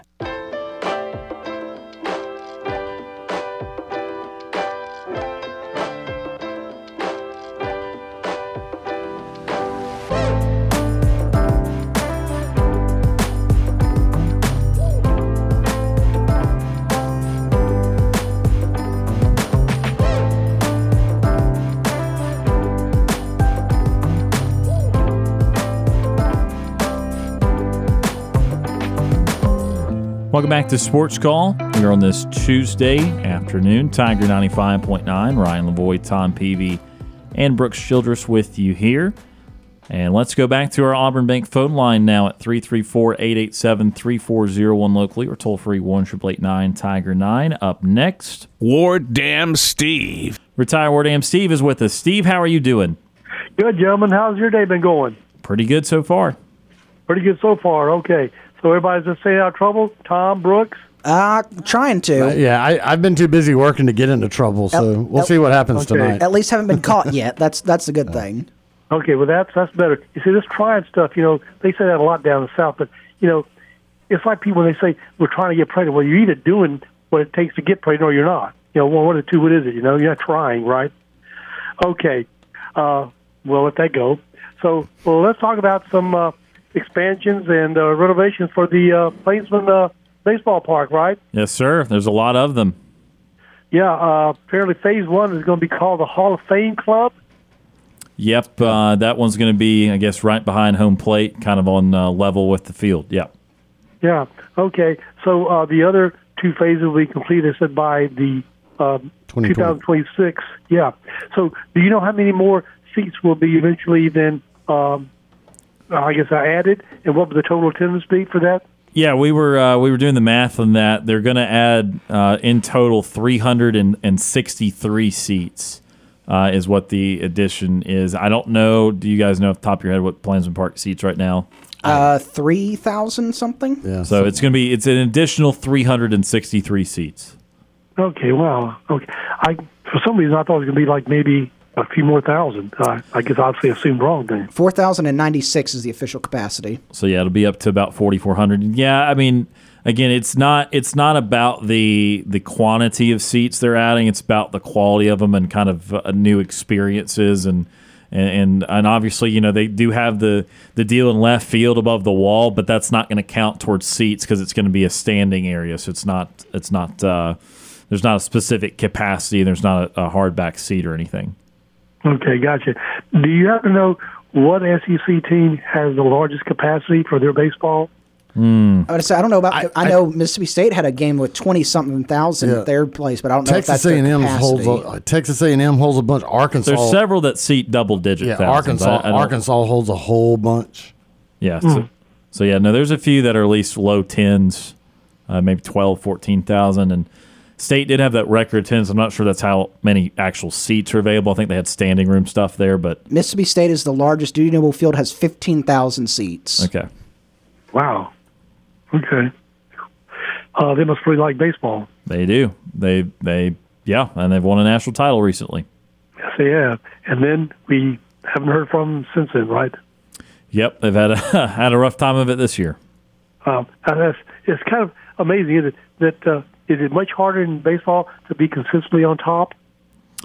I don't know if it's much harder. I think there is a degree of difficulty with it because the sport in itself, it's harder to play at a consistent level. Again, we've talked about why upsets happen in the sport and why there is some more randomness, why you play more games and that sort of thing. So there's still certainly programs that are elevated that continue to have success year in, year out. But for example, we can think of teams both in football and basketball that make a ton of Final Fours or playoff appearances in football, win a bunch of titles. But in baseball, for example, the last 10 years, I think maybe the best example of sustained success might be a team like Florida, who's been to the College World Series 7 of the last 10 years and haven't exactly won a bunch of titles or anything. They've just kind of been there a lot and been in it late. So I think it's definitely tough to stay at the absolute top for a long period of time and to actually get a lot of trophies from it. So which is more difficult to win championships in? Is it baseball, basketball, or football? What's more difficult? Yeah. Right. I think basketball is more difficult. I think basketball or baseball because of the tournaments that they put on. I think that, basketball, though. Basketball's one and done. At least in these baseball tournaments, it's two, but also that goes into the sport itself being more random, too. Well, sure. Like the basketball tournament, for as crazy as it is, it typically gets one or two teams. I know UConn this year was not an example of that, but it typically gets one or two teams that were clearly in the running for best team in the country. And if I'm just thinking about teams that have won a bunch of titles that have been good, I mean, I feel like there's been a little more stability in basketball in the top of the sport of basketball than there has been in baseball. But again, I think that's up for debate. So I don't have a problem with going with either one. Baseball, you have to win more games. That's another side of it too, is you have to win at least 3 to get out of the regional, 2 to get out of the supers, and then 3 or 4 more in the College World Series. You have to win the most games to win in baseball. So I can see an argument for baseball or basketball. I would certainly pick one of those two. Well, give me your thoughts on this, guys, because I read from Jason Caldwell, I think it's a few days ago, that he was in favor and supportive of doing away with this 2 out of 3, that you have to win to get into the World Series. Instead, just go to series wins like they do, say, in the basketball tournament in NCAA. Well, what are you guys' thoughts about that? Doing away, having to win 2 out of 3 to then go to the next level. But I just do it the way the NCAA tournament is. You one and done. I think that goes into the randomness of the sport, and I don't know if baseball should really. I don't think it would. I think the one and done in basketball makes it so, because again, that's a sport where you play a lot of games. It's not like football, where obviously football you just can't play series. It's just gonna be too much.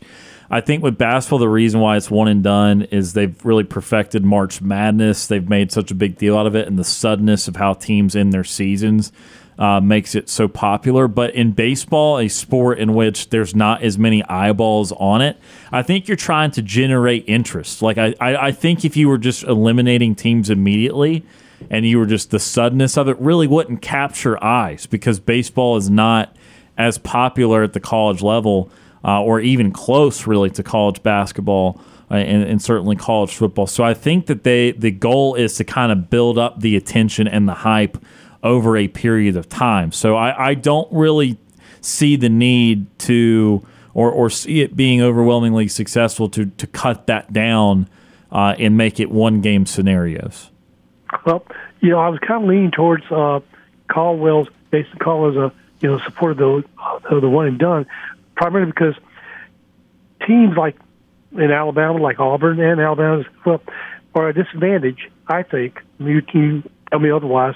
If they have to win 2 out of 3 because of the scholarship limitations, where if it's one and done, you maybe have a higher probability of upsetting someone, and less of likelihood that you have to contend with the higher talented team who have the scholarships availability that we can't give. But is my logic maybe flawed there?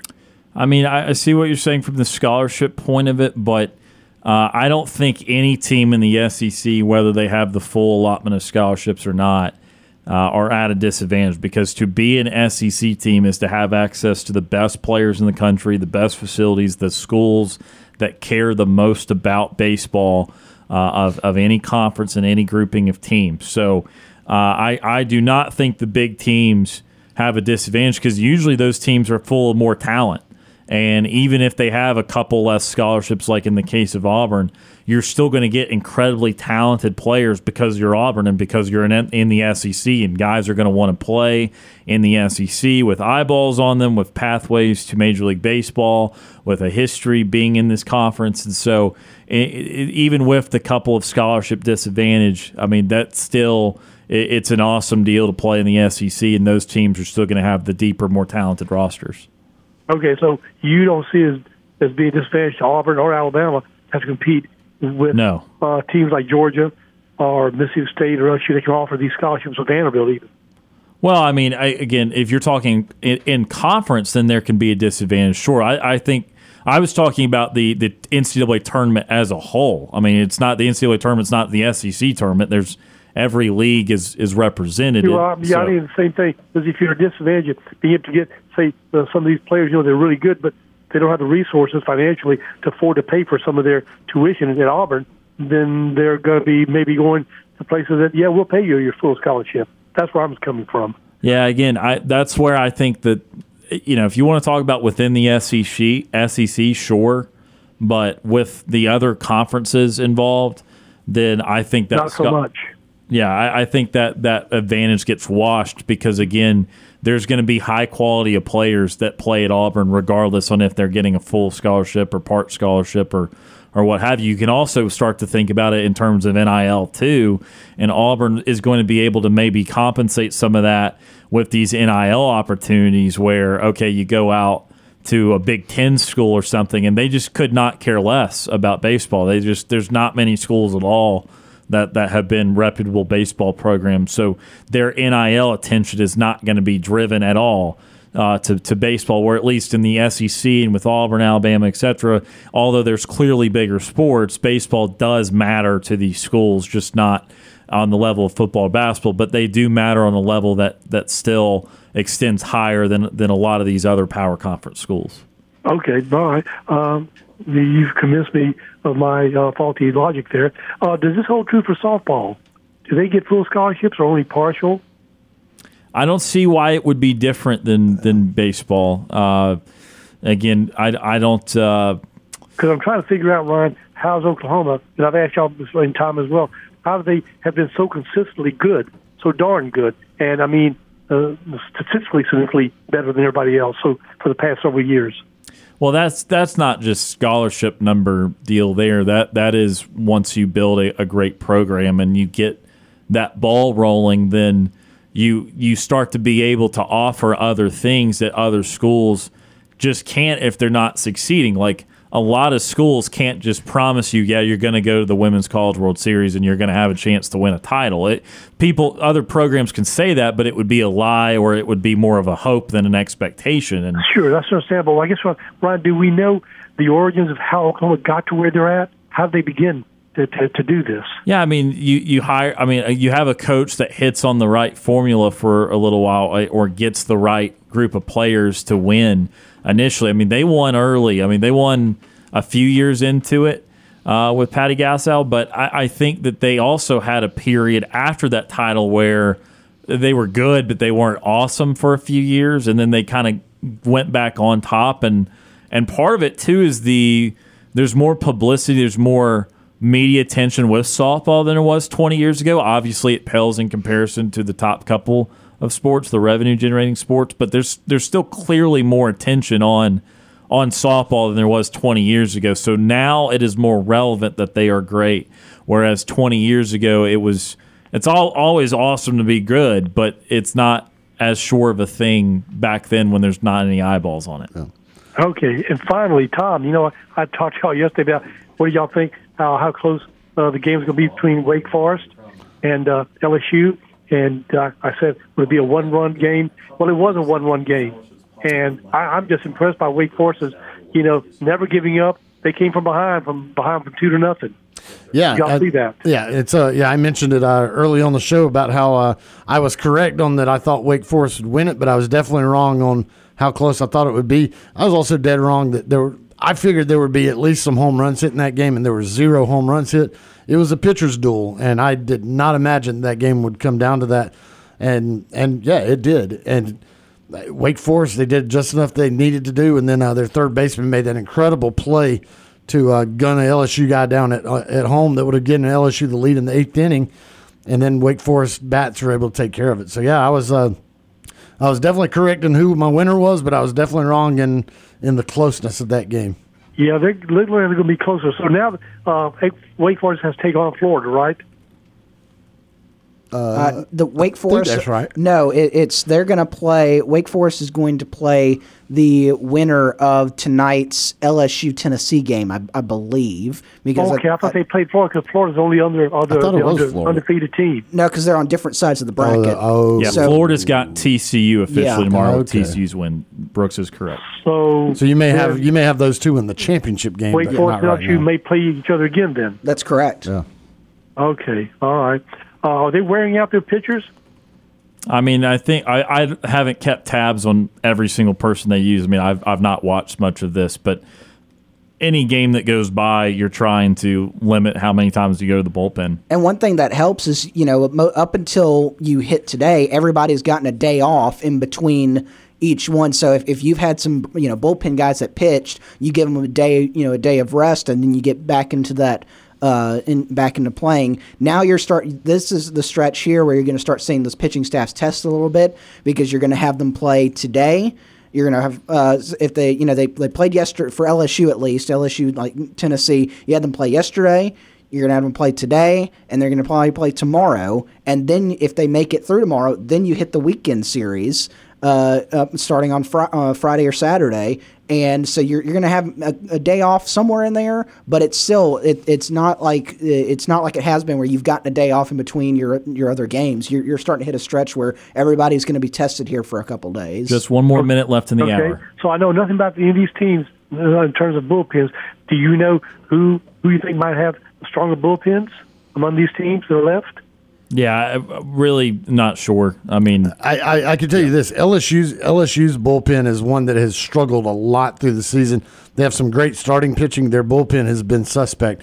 Now, as far as you get to the others, I really don't know. I just know LSU's bullpen struggled, really starting from that stretch where Auburn took them down in that series all the way through the SEC tournament. Their bullpen was kind of the thorn in their side as they lost a couple series down the stretch.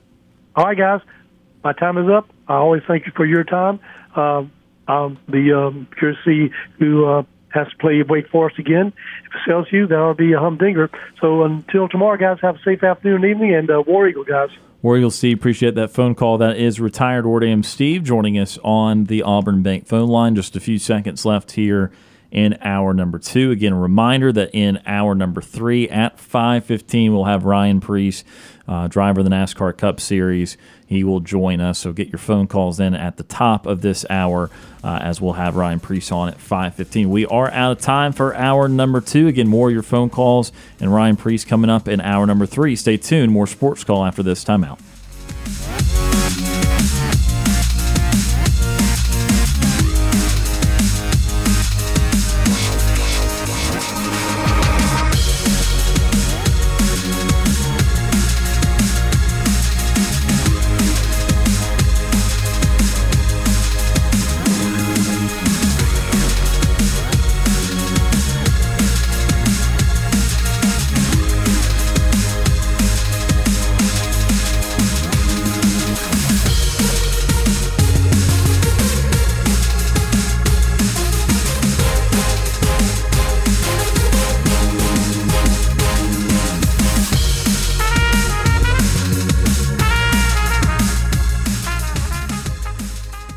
2 hours of Sports Call are finished. Don't touch that radio dial. We've got one more hour to go.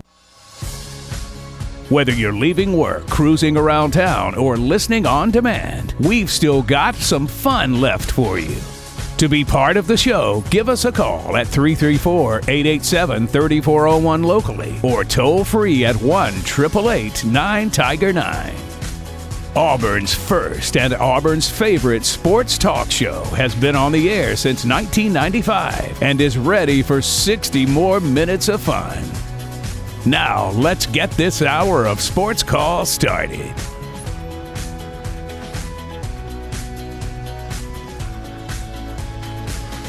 Third and final hour of Sports Call starting right now on Tiger 95.9, the Tiger.fm, and the Tiger Communications app. Ryan Lavoie, Brooks Childress, and Tom Peavy, who, bless you, sir. Then it hit a sneezing fit all of a sudden right here as we start the third hour. Found the pepper I put in the corner. I guess so. Always love it when that happens. Coming up at 5:15, Ryan Preece of the NASCAR Cup Series will be joining us. So in the meantime, let's go right back to the Auburn Bank phone line at 334-887-3401 locally or toll free 1-888-9-TIGER-9. Next up on the program today, Jeff from Columbus. Jeff is with us. Jeff, how are you doing today? Doing just fine, guys. How are you? Doing very well. I'm glad to not have to drive home from work in the rain. It looks like it might rain, but dang, I tell you, I'm actually in the pool right now, and I can't believe the pool is still cold, and it's almost July. Yeah, well, there is. This rain. Yeah, there is some rain on the way. Maybe an hour or two, but let's not count the chickens on a dry day yet. Exactly. Well, the Thunder Chickens I thought was the ones that brought all the rain but hey, I'm calling real quick because what was it? You said there's a wrestler, right, from Utah, yes, who he wrestled at Iowa, right? It was his birthday and stuff like that. You all know why he wrestled at Iowa, right? Why is that? Because it's the best collegiate wrestling school in the country. If you're a wrestler, you want to go to Iowa. So the odd thing here, though, is Jeff. He's from Iowa State. Iowa State. Oh, okay. Well, either way, the state of Iowa, great state to wrestle. The state of Iowa, they have nothing but potatoes and wrestling. Okay, so I'm telling you. So this just gets to my thing with Steve. Steve is sitting there wondering why Oklahoma's getting these recruits, why Alabama and Georgia get these recruits, why does Kentucky and North Carolina get the basketball recruits?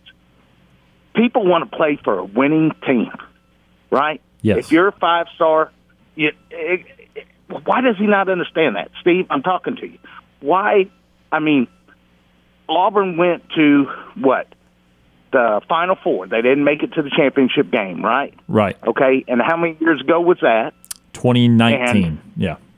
Right. So Auburn's not a blue blood. They're not going to get every five-star player that comes through, okay? And Georgia's getting some five-star players now in basketball. But he says, scholarships. I believe Auburn finished better than Georgia in baseball this year, didn't they? And basketball. And we've got the lottery. Right? I mean, so that, I mean, you've got to recruit the kids that want to play for you and they want to play for winners, is my opinion. Right? Or how can you get me to the next level? Yes. Okay? And Bruce Pearl's doing a good job of that. But there's all these other basketball, do you think it would be easier to get to, well, I guess in basketball it's kind of on the player, isn't it? Because they're going to be one and done. It doesn't matter where they play. Yeah, I mean, right? there's a type of recruit that is that way. Absolutely. Now, there's still over time obvious schools, the true blue bloods that still spit them out year after year, but it's such an individualized deal at times with those guys at the top that in basketball, because so many of them are one and done, like it's almost a bad thing to be in school 3 or 4 years. There's not a whole lot of schools that just have this developmental process that, okay, well, at year one you clearly weren't a pro, but by year 3 you were, and now you're gone. The NBA starts to devalue you if you're in college too long. Okay, and that's why I was going to say also, like, what's this new quarterback you got coming in? Peyton Thorne from Michigan State. Thorne. Yep. And how long has he been playing? I think he was started at Michigan State 2 years. Okay, 2 years. Was it the boy?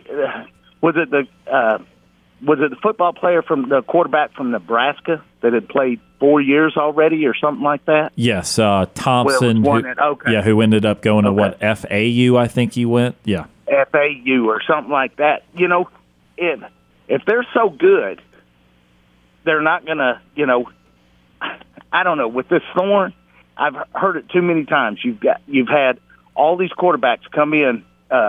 Who was it? I can't even remember their names. Finley. We got the guy from Texas A&M. Calzada, like yeah. Calzada and stuff. So it's kind of like fool me once, shame on me, right? But fool me 3 times, shame on me. Well, so now everybody's saying it's going to be better. Well, and it may be. We've talked about this before. Ashford, he's not a throwing quarterback, right? Right. Okay, you need a quarterback that can throw, so you're going to be better off with him. But does that bring you 2 more wins a season? So, yeah, I mean, it's got to be parts of the whole team. What I will say the difference, in my opinion, is a pretty clear difference in Thorne and those other SEC guys that have transferred in the last couple of years, is that Thorne was actually on a good football team playing pretty good football for 2 years, whereas Calzada and Finley were not their team starters all year long. They were guys that had some starts, but they did not necessarily even win their job to start the year, and then just ended up playing at times good, but at times bad. Whereas if you look at the stats on Thorne for the entirety of 2 years, his stats are pretty solid, and Michigan State did get to top 5 in the country briefly with him in year 1. So he is much more established than those 2 guys were. I got you. And why did he leave Michigan State? Yeah, so just to come to Auburn. Look, there's whispers of some tampering going on, some NIL opportunity there.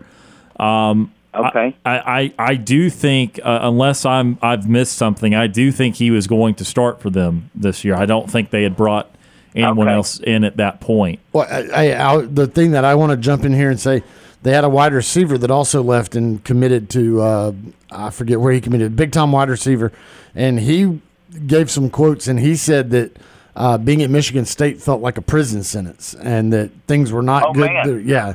This is the wide receiver saying that things were not good there, that he felt like it felt like it was like a 2-year prison sentence, and that he was ready to get out of there. And so if he's saying that, you got to think there may be some other players that are very unhappy with whatever is going on there in East Lansing.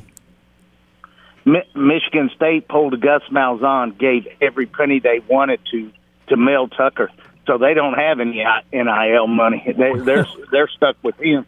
I'm telling you, But no, I just wanted to let Steve know that kids are going to go where they can go to the next level. And I don't know, a friend of mine's got a daughter who plays high school softball. Like he has spent his whole life for 18 years. Seriously, literally 18 years. Gave her a softball when she was born, and dang has pitching coaches, hitting coaches, and all that stuff, trying to get her. And she's the best player in this area, maybe one of the 2, and says she doesn't stand a chance. At Auburn, at Georgia, at any SEC program, there are that many kids playing ball, right? So if he says, yeah, she gets an offer to Auburn, she's going, right? Heck yeah. Or anywhere she can get one. So if somebody offers you, the best of the best are going to go to Oklahoma right now. They've won 3 in a row, right? Yeah. I mean, you'd be crazy. If you want to go play pro football, you want to go to the people that have the most players drafted. Steve's a numbers guy. He ought to understand that. But I know why. His glasses are just too blue and orange. I understand. Well, one of the big things you see this more in the women's athletics, that there's usually that one team that at whatever certain point, because it is very cyclical with these teams. Right now in softball, Oklahoma is it. You go back and you look at basketball for years and years and years. If you were the best female basketball player, well, you went to Tennessee, and then after that, then you went to UConn, and right now it's South Carolina and Dawn Staley. You can see that in gymnastics. There's been some cyclical things. Well, right now, Oklahoma is the gymnastics place. That's where you go. It used to be Alabama. At one time back before that, it was Georgia all the time. So you see that you see more of the parity in the men's sports across the board. There's usually not just that one team that just flat dominates everything. In the women's sports, that it for whatever reason, from years to years, there's that one team that is just it, and it just kind of floats around. You know, before Patty Gasso took over there at Oklahoma, Alabama was it, and then you had Arizona and Arizona State. Before that, you had UCLA. So it's just what it is right now. Oklahoma is it, and when it comes to softball. Yeah, exactly, and that's just what tickles me about every time Steve says, "Well, I wonder why they won't come here. What are we doing wrong? What are we doing wrong?" And like you say, what UNLV, you know, nobody even knows where that is, right? You know, but they were great in basketball for a period of time. So, and Georgia Tech, everybody. So, all right, guys, I'm going to let you get to it. I know you got an interview coming up. I appreciate you all taking my call. And I'll talk to you later on during the week. Absolutely, Jeff. We appreciate your phone call. That is Jeff from Columbus on our Auburn Bank phone line. We do need to take our next time out of the show, and that's because on the other side of this break, we will have current NASCAR Cup Series driver Ryan Preece with us on the show. Stay tuned. That is next.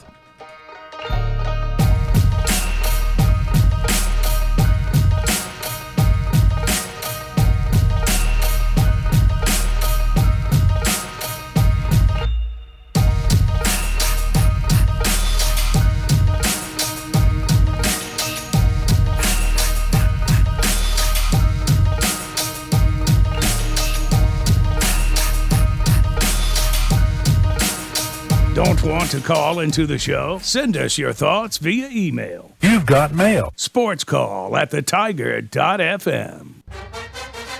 I'm Jeff Whitaker Jr., former Auburn Tigers defensive tackle and national champion, and you are listening to Sports Call on Tiger 95.9.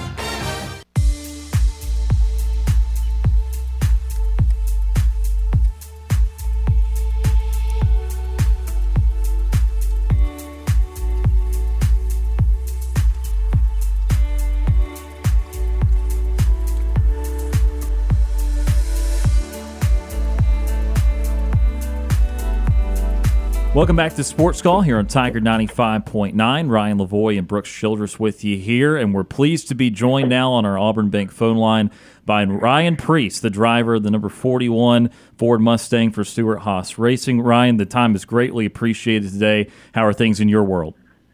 Yeah, it's going great. Definitely excited and eager to get down to Nashville this weekend. It's a place where I've had a lot of success, so hopefully we can get a third guitar and have some fast Ford Mustangs. We're about at the halfway point of the season, and of course, this is your first year at Stewart-Haas Racing full-time. So how have things been with the new team, and what all have you learned here through the first half of the season? Yeah, so we've definitely had some ups, and we've had some downs.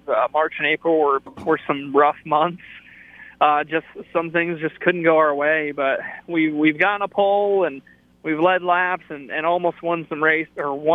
So you got to take some of those goods. And the last 3 to 4 weeks we've trended in the right direction and going to one of my favorite tracks this weekend. So I felt like it was a good warm up, and we have 10 races to race our way into the playoffs. We're only about 60 points out, which in all reality isn't a whole lot. And I feel like we can do it. We definitely have the team. We have the right people. We have great sponsors like United Rentals and Morton Buildings, Haas Tooling, Hunt Brothers Pizza. So a lot of great things over here on the 41 team. We just got to put it all together. And Ryan, we'll definitely have a question for you about your approach to the next few races as we get close to playoff time. But I want to go back to your start in racing, because we see a lot of guys in NASCAR come from a certain footprint, and you're from the state of Connecticut. I know that's where Joey Logano is from, and I'll admit, even though I'm a big NASCAR guy, I don't know what the racing looks like in Connecticut. So growing up for you, what was the racing like in Connecticut, and what made you fall in love with the sport? Yeah, so you're missing out, man. It's so raw and pure, and growing up in Connecticut, we had 3 local tracks within 35 minutes of where I lived. So I spent a lot of Thursday nights, Friday nights, and Saturday nights running between Thompson Motor Speedway, Stafford Speedway in Stafford, Connecticut, and then in Long Island, New York, there was a track called Riverhead Raceway. So I raced there weekly, but as well as running the Wheel and Modified Tour, which is a open wheel, 2,600-pound, 15-inch wide tire, 700 horsepower race car up and down the East Coast. So I primarily stayed on the East Coast, but I loved the racing up there. We had a lot of legends or local heroes for sure, like Ted Christopher, Mike Stefanik, Richie Evans, all guys that came up from that way. Ryan, you're coming off of something that doesn't happen a lot in the NASCAR schedule, and that's a bye week. What does that look like? What does an off week look like for NASCAR, for a Cup Series racing team? To be honest with you, I didn't really go on vacation or anything. For me, it was my wife and I stayed home. We have some horses and a donkey and a mini horse, so just taking care of the farm and also working on my own personal modified. I just like to work in the race shop. So whether it's working on modifieds or on street cars or even bouncing back and forth here at the race shop, there's always something to do. And then, Ryan, you talked about how much success you've had at Nashville in recent history. What is it about that track that you think it gives you such an upper hand to be able to go out there and capture so many trophies? Yeah, so to me, it's just an interesting track. It's a mile and a half that, to me, drives like a short track. There's a lot of things you can do when you have to get off the brake or off the gas and use the brake pedal and make the car turn and do all those things. As a driver, you can just sometimes you have the ability to change the outcome of how your car may be handling. So, some of those things, and also it's concrete, so it tends to be temperature sensitive. And Ryan, with the return to Nashville, I guess this is the 3rd straight year back at Nashville. I know this is a place that was closed for a little while, and of course we're not too far removed from the All-Star race at North Wilkesboro, where obviously that was closed a lot longer. But what do you think of a decision from NASCAR to go back to, in its roots to some sense? I know that Nashville was not a part of the Cup schedule when it was operating in the early 2000s, but we've seen some revitalization of some of these tracks, and Nashville also one of them. Yeah, I just think there's, there's a want for your North Wilkesboros, for your Nashvilles, for some of these tracks that we haven't gone to in a long time, and just doing it that one time a year, and the promotion that goes behind it, and the excitement that can be brought from it.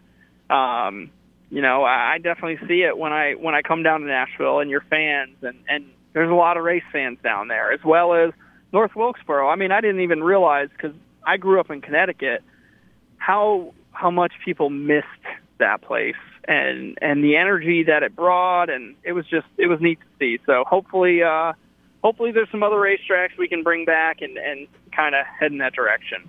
And I know it's such a fascinating decision process, because you have a limit. Obviously, it's a long season. It's the 36-race season, but that number's not going to change. And so there's all these tracks wanting these dates, and some places used to have 2 dates, now have 1, and that sort of thing. And I know that there's a lot of different decisions that go into it. What kind of input do you as a driver and some of the other drivers have in NASCAR trying to go to certain places, or is that something that falls on deaf ears at the end of the day? Like what kind of input do the drivers have in trying to get NASCAR's ear with certain things they'd like to see on the schedule? Well, to be honest with you, I'm good with racing a shopping cart around a Walmart or whatever. At the end of the day, it doesn't matter if all of us need to do it, but there are certain types of venues that I think us drivers want to go to and see on the schedule, and a place like North Wilkesboro and those type of racetracks is definitely something that we all tend to agree on wanting to do. So hopefully, for me, I feel like if we can go to more tracks like that, it would be a win for the fans and a win for the teams. And then along those lines, I know the schedule has kind of been altered a lot the last few years. It feels like the last few years there's been more changes than maybe the previous 10 or 15 years in NASCAR, trying a lot of different things, including the Chicago street race coming up in a couple of weeks. How different, how exciting is that going to be? I know you ran well on a road course the other week at Sonoma. So what's that street race going to be like? Yeah, it's exciting. For me, I've never been a part of a street race. I don't really know what to expect, but what I will say is it's exciting to see the effort that's going into it and even the course. So it's something that I feel like I'm very open to and eager to be a part of. And, as far as expectations, I think the big thing for us as drivers is trying not to be involved in any of the hit any of the barriers or be involved in some of the stack-ups. At least there's practice back now, because I know you guys were having to go out the track for a year or two there without any practice, and I can't imagine how difficult that was. But, Ryan, as you look towards these next 10 races and we get towards playoff time, I know I mentioned I think it's like a 60-point gap between you and the cutoff right now. What is the strategy for you and the team going forward? Is it a win at all costs, or is it a methodical, get some stage points here and there and try to work back in that way? What kind of strategy do you think it'll be the next 10 races? Yeah, so for us, it's if those opportunities present themselves to where we can win, I think we have to go for it. If we have the speed those days and do whatever it takes to win. But on the days where we're not able to, we need those base hits. We need those get stage points and top 10s and top 15s, and just try to maximize your days that way, because it's been working the past 4 to 5 weeks, and consistency is a good foundation. And, obviously we want to turn those 13th, 15th place days where they're good days into mediocre days. Talking to Ryan Preece today on SportsCall. A few more for you, Ryan. And let's talk a little bit about the car itself, because obviously it's a huge deal whenever there's a new generation of car, and that began last year. Of course, that was a year where you were doing kind of all the series a little bit. So how much of a learning curve is this new car compared to what was run before? And just talk about some of the ways in which it's mainly different. Yeah, so there's a lot of different things about this car. One being independent rear suspension, the wider tire, the aerodynamic side of it, and how you cannot run the car sealed off to the ground. The list really goes on and how you have to go about this car. But from a driver's point of view, I like it. I enjoy how it tends to be on the looser, what we call looser side, for some of us. And I like that trend because, man, I hate a tight race car. Yeah, it's been fascinating to watch just how different racetracks have raced differently with the new car. I've noticed certainly with the dynamic of losing the air, it's been very tough to pass at some of these tracks. Have you emphasized qualifying more than in the past because passing has been a little bit more difficult with this car? Man, you've been looking at our notes because that is exactly what we're focusing on. Moving forward, I felt like we've done a good job over the past 4 weeks of finding that foundation, that baseline feel during the race. But we for some reason we struggle for qualifying, trying to get that raw speed. So I know we've definitely put an emphasis in trying to qualify better. Even if that's 10th to 15th right now, that's about 10 to 15 spots better than where we've been, and that'll make that climb forward a lot easier because, usually about halfway through the race or so, or 3/4 of the way or so, we're usually around that 16th to 13th, and if we started there and did the same climb, it'd be a lot easier. I'm going to finish with a incredibly generic question that we ask anytime we're talking to a driver for the first time. Again, you probably get this question more than anything, but still got to know, though, Ryan, what's your favorite track on the schedule? What's your least favorite track? And is it purely based on results, or is there just a certain way that a track runs or a certain style of track that you prefer over another? So that's funny. My favorite track is New Hampshire because I grew up there. It has nothing to do with results. It has everything to do with my childhood and going there and, being a kid and being a fan of racing. But my other favorite track from performance has always been Martinsville. It's a place that I've always seemed to enjoy. But then as far as a track that I don't like, I don't have one, because I feel like if you have a bad attitude or a place that you don't necessarily like going into it, you're probably not going to run well or ever get better there. So I don't have one that I do not like. I just have ones that I feel like we need to continue to try and be better at. That's an awesome approach. We've definitely heard, and look, in the aggregate, we've not obviously not interviewed every driver, but those that we have, and certainly ones we hear on TV, there's a lot of Richmond, and then there's a lot of restrictor plate racing. So, but love that, love that attitude from you, Ryan. We're talking to Ryan Preece today, driver of the number 41 Ford Mustang for Stewart Haas Racing. Ryan, the time has been greatly appreciated today. We wish you well here as you try to make a playoff push, and we hope to talk to you again down the line. Yep, absolutely. Thanks, guys. That is Ryan Preece joining us today on Sports Call.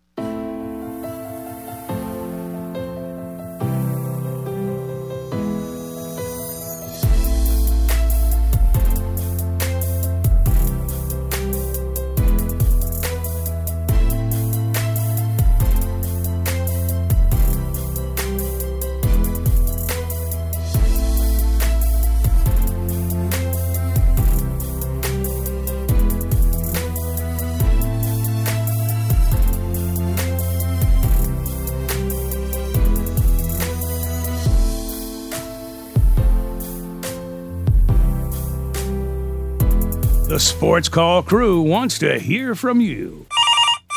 Give us a phone call at 334-887-3401. Let's get back to Sports Call on Tiger 95.9. Feel free to give us a call at 334-887-3401 or toll free at 1-888-9-TIGER-9.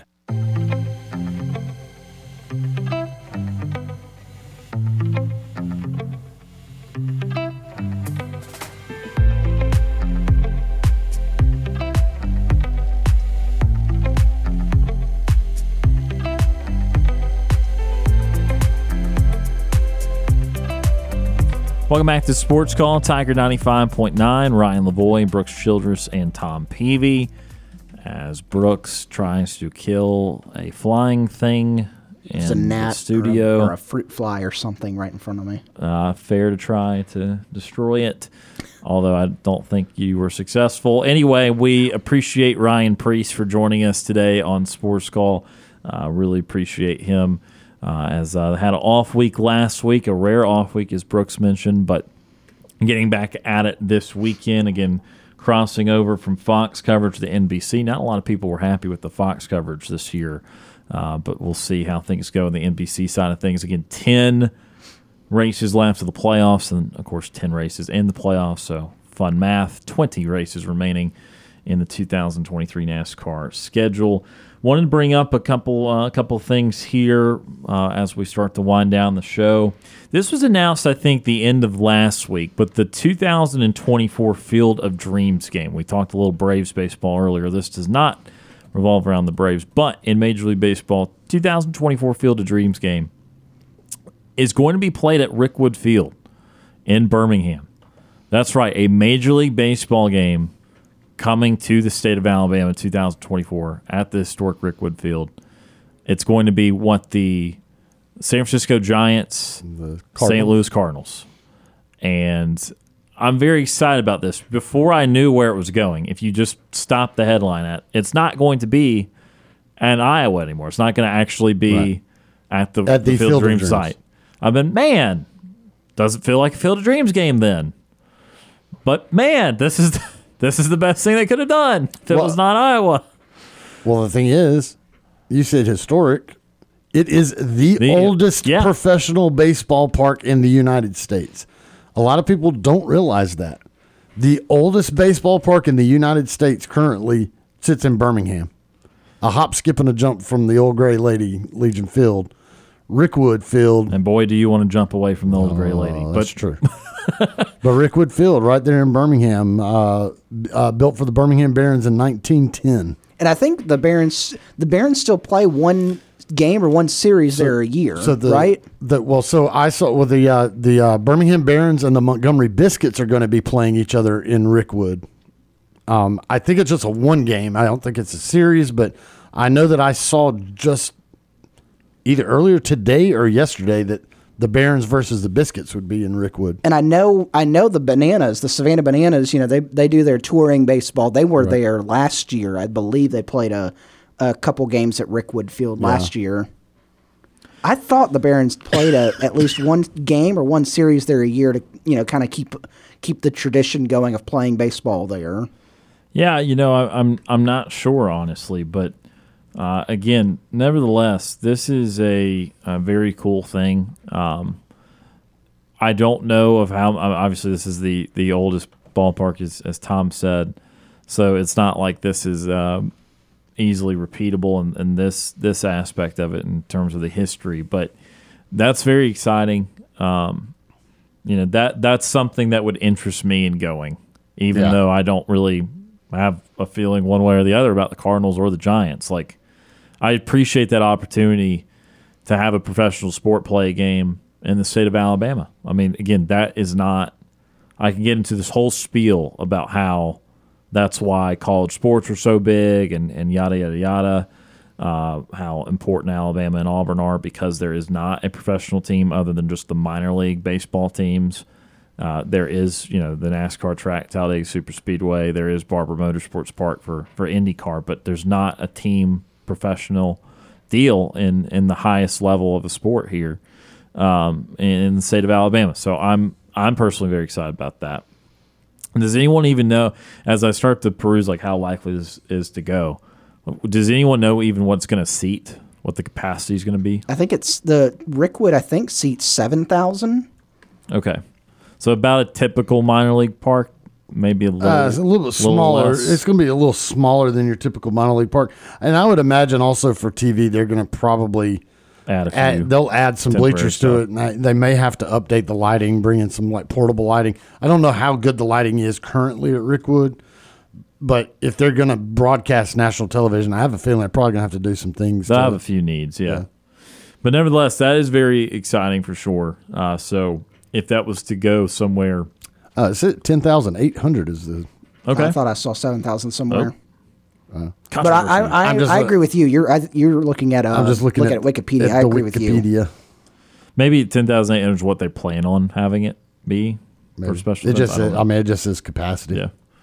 Yeah. So anyway, that is some cool news for sure. And obviously, there are, again, a lot of minor league stuff just below major tier. Even there was news with Birmingham Legion today, the soccer club, that Dominic Wilkins is now a part of the ownership group, that he gave a shirt to Stephen A. Smith, which was cool. It's like, that's cool for Birmingham Legion, but again, nothing quite like this, so that will be very exciting to take in. Another topic I want to bring up, which is not sports related, as we have just a few minutes left in the show, is something that was on Best and Worst of the weekend yesterday, and that was Tom's Worst. I wanted to spend a moment on it because I'm still fascinated by how this has happened. This deal with the submarine getting lost in the depths of the ocean near the Titanic wreckage. Again, this is not sports. I get it. I'm sorry. Only a few minutes left. I don't understand some of the levels to this. There was apparently it's controlled by like a video game controller. Did you see that? Yeah, it's controlled by like a PlayStation-looking controller. From within the sub or from up top on the ship? It looked like from up top. Oh, wow. And then there is it's a whole thing where they showed the inside of it, and it's so tight in there. Very cramped quarters. Which, I mean, I don't know what I expected out of a submarine. It is underneath the ocean. It's a long, thin ship, but still. Well, but that's that. But these types of submersibles, and I think I said it on yesterday's show, it's like the size of an average pickup truck. So much smaller than this. Oh, yeah. This is not like a giant Navy submarine. This is a very tiny size of a truck that they squeeze 5 people into to go down there. And squeeze is the operative term there. Again. The picture that I saw from inside of that with everybody, you're literally sitting hip to hip, shoulder to shoulder. Like, I mean, I'm not going to. Obviously, we're taking the worst instance of this and then judging it and be like, oh, man, it's clearly not worth it. Well, you know, there is a cool element to it. You're going incredibly deep into the ocean. Yeah. You're going to see the Titanic wreckage. For $250,000 a head. Right. Well, yeah, that part's not cool, but it's cool to have that much to blow. But anyway, the other element, too, is what was that the Navy doesn't have something capable of getting that low? From what I read is the Coast Guard actually has something that they can retrieve it with, but they don't know if they can. Someone doesn't have it that can get that deep into the ocean. Yeah, apparently the Coast Guard has something, but they don't know if they can get it deployed there in time enough. Good grief! I don't know. I'm at kind of a loss for it's a terrible circumstance. Also, it's so public too because it's such a fascinating story. Right. Story like here we are talking about the public. Like those families have got to be nauseated, just absolutely nauseous. And it's if they can somehow survive because they've got 2 more days of oxygen. Is that the deal? Sometime on Wednesday or Thursday they're going to run out. If they somehow survive, it's going to be in the box office by 2026. They're going to immediately turn around once the writer's strike ends and write about this because this is insane. This sounds like a movie, a horror movie right now. Oh, absolutely. Well, and I'm reading a quote here for a story from about an hour ago. It said an unnamed operations officer. An unnamed operation offers the best. Goodness, I can't read. I believe in you, though. An unmanned operation offers the best hope, but limited hope, the experts say.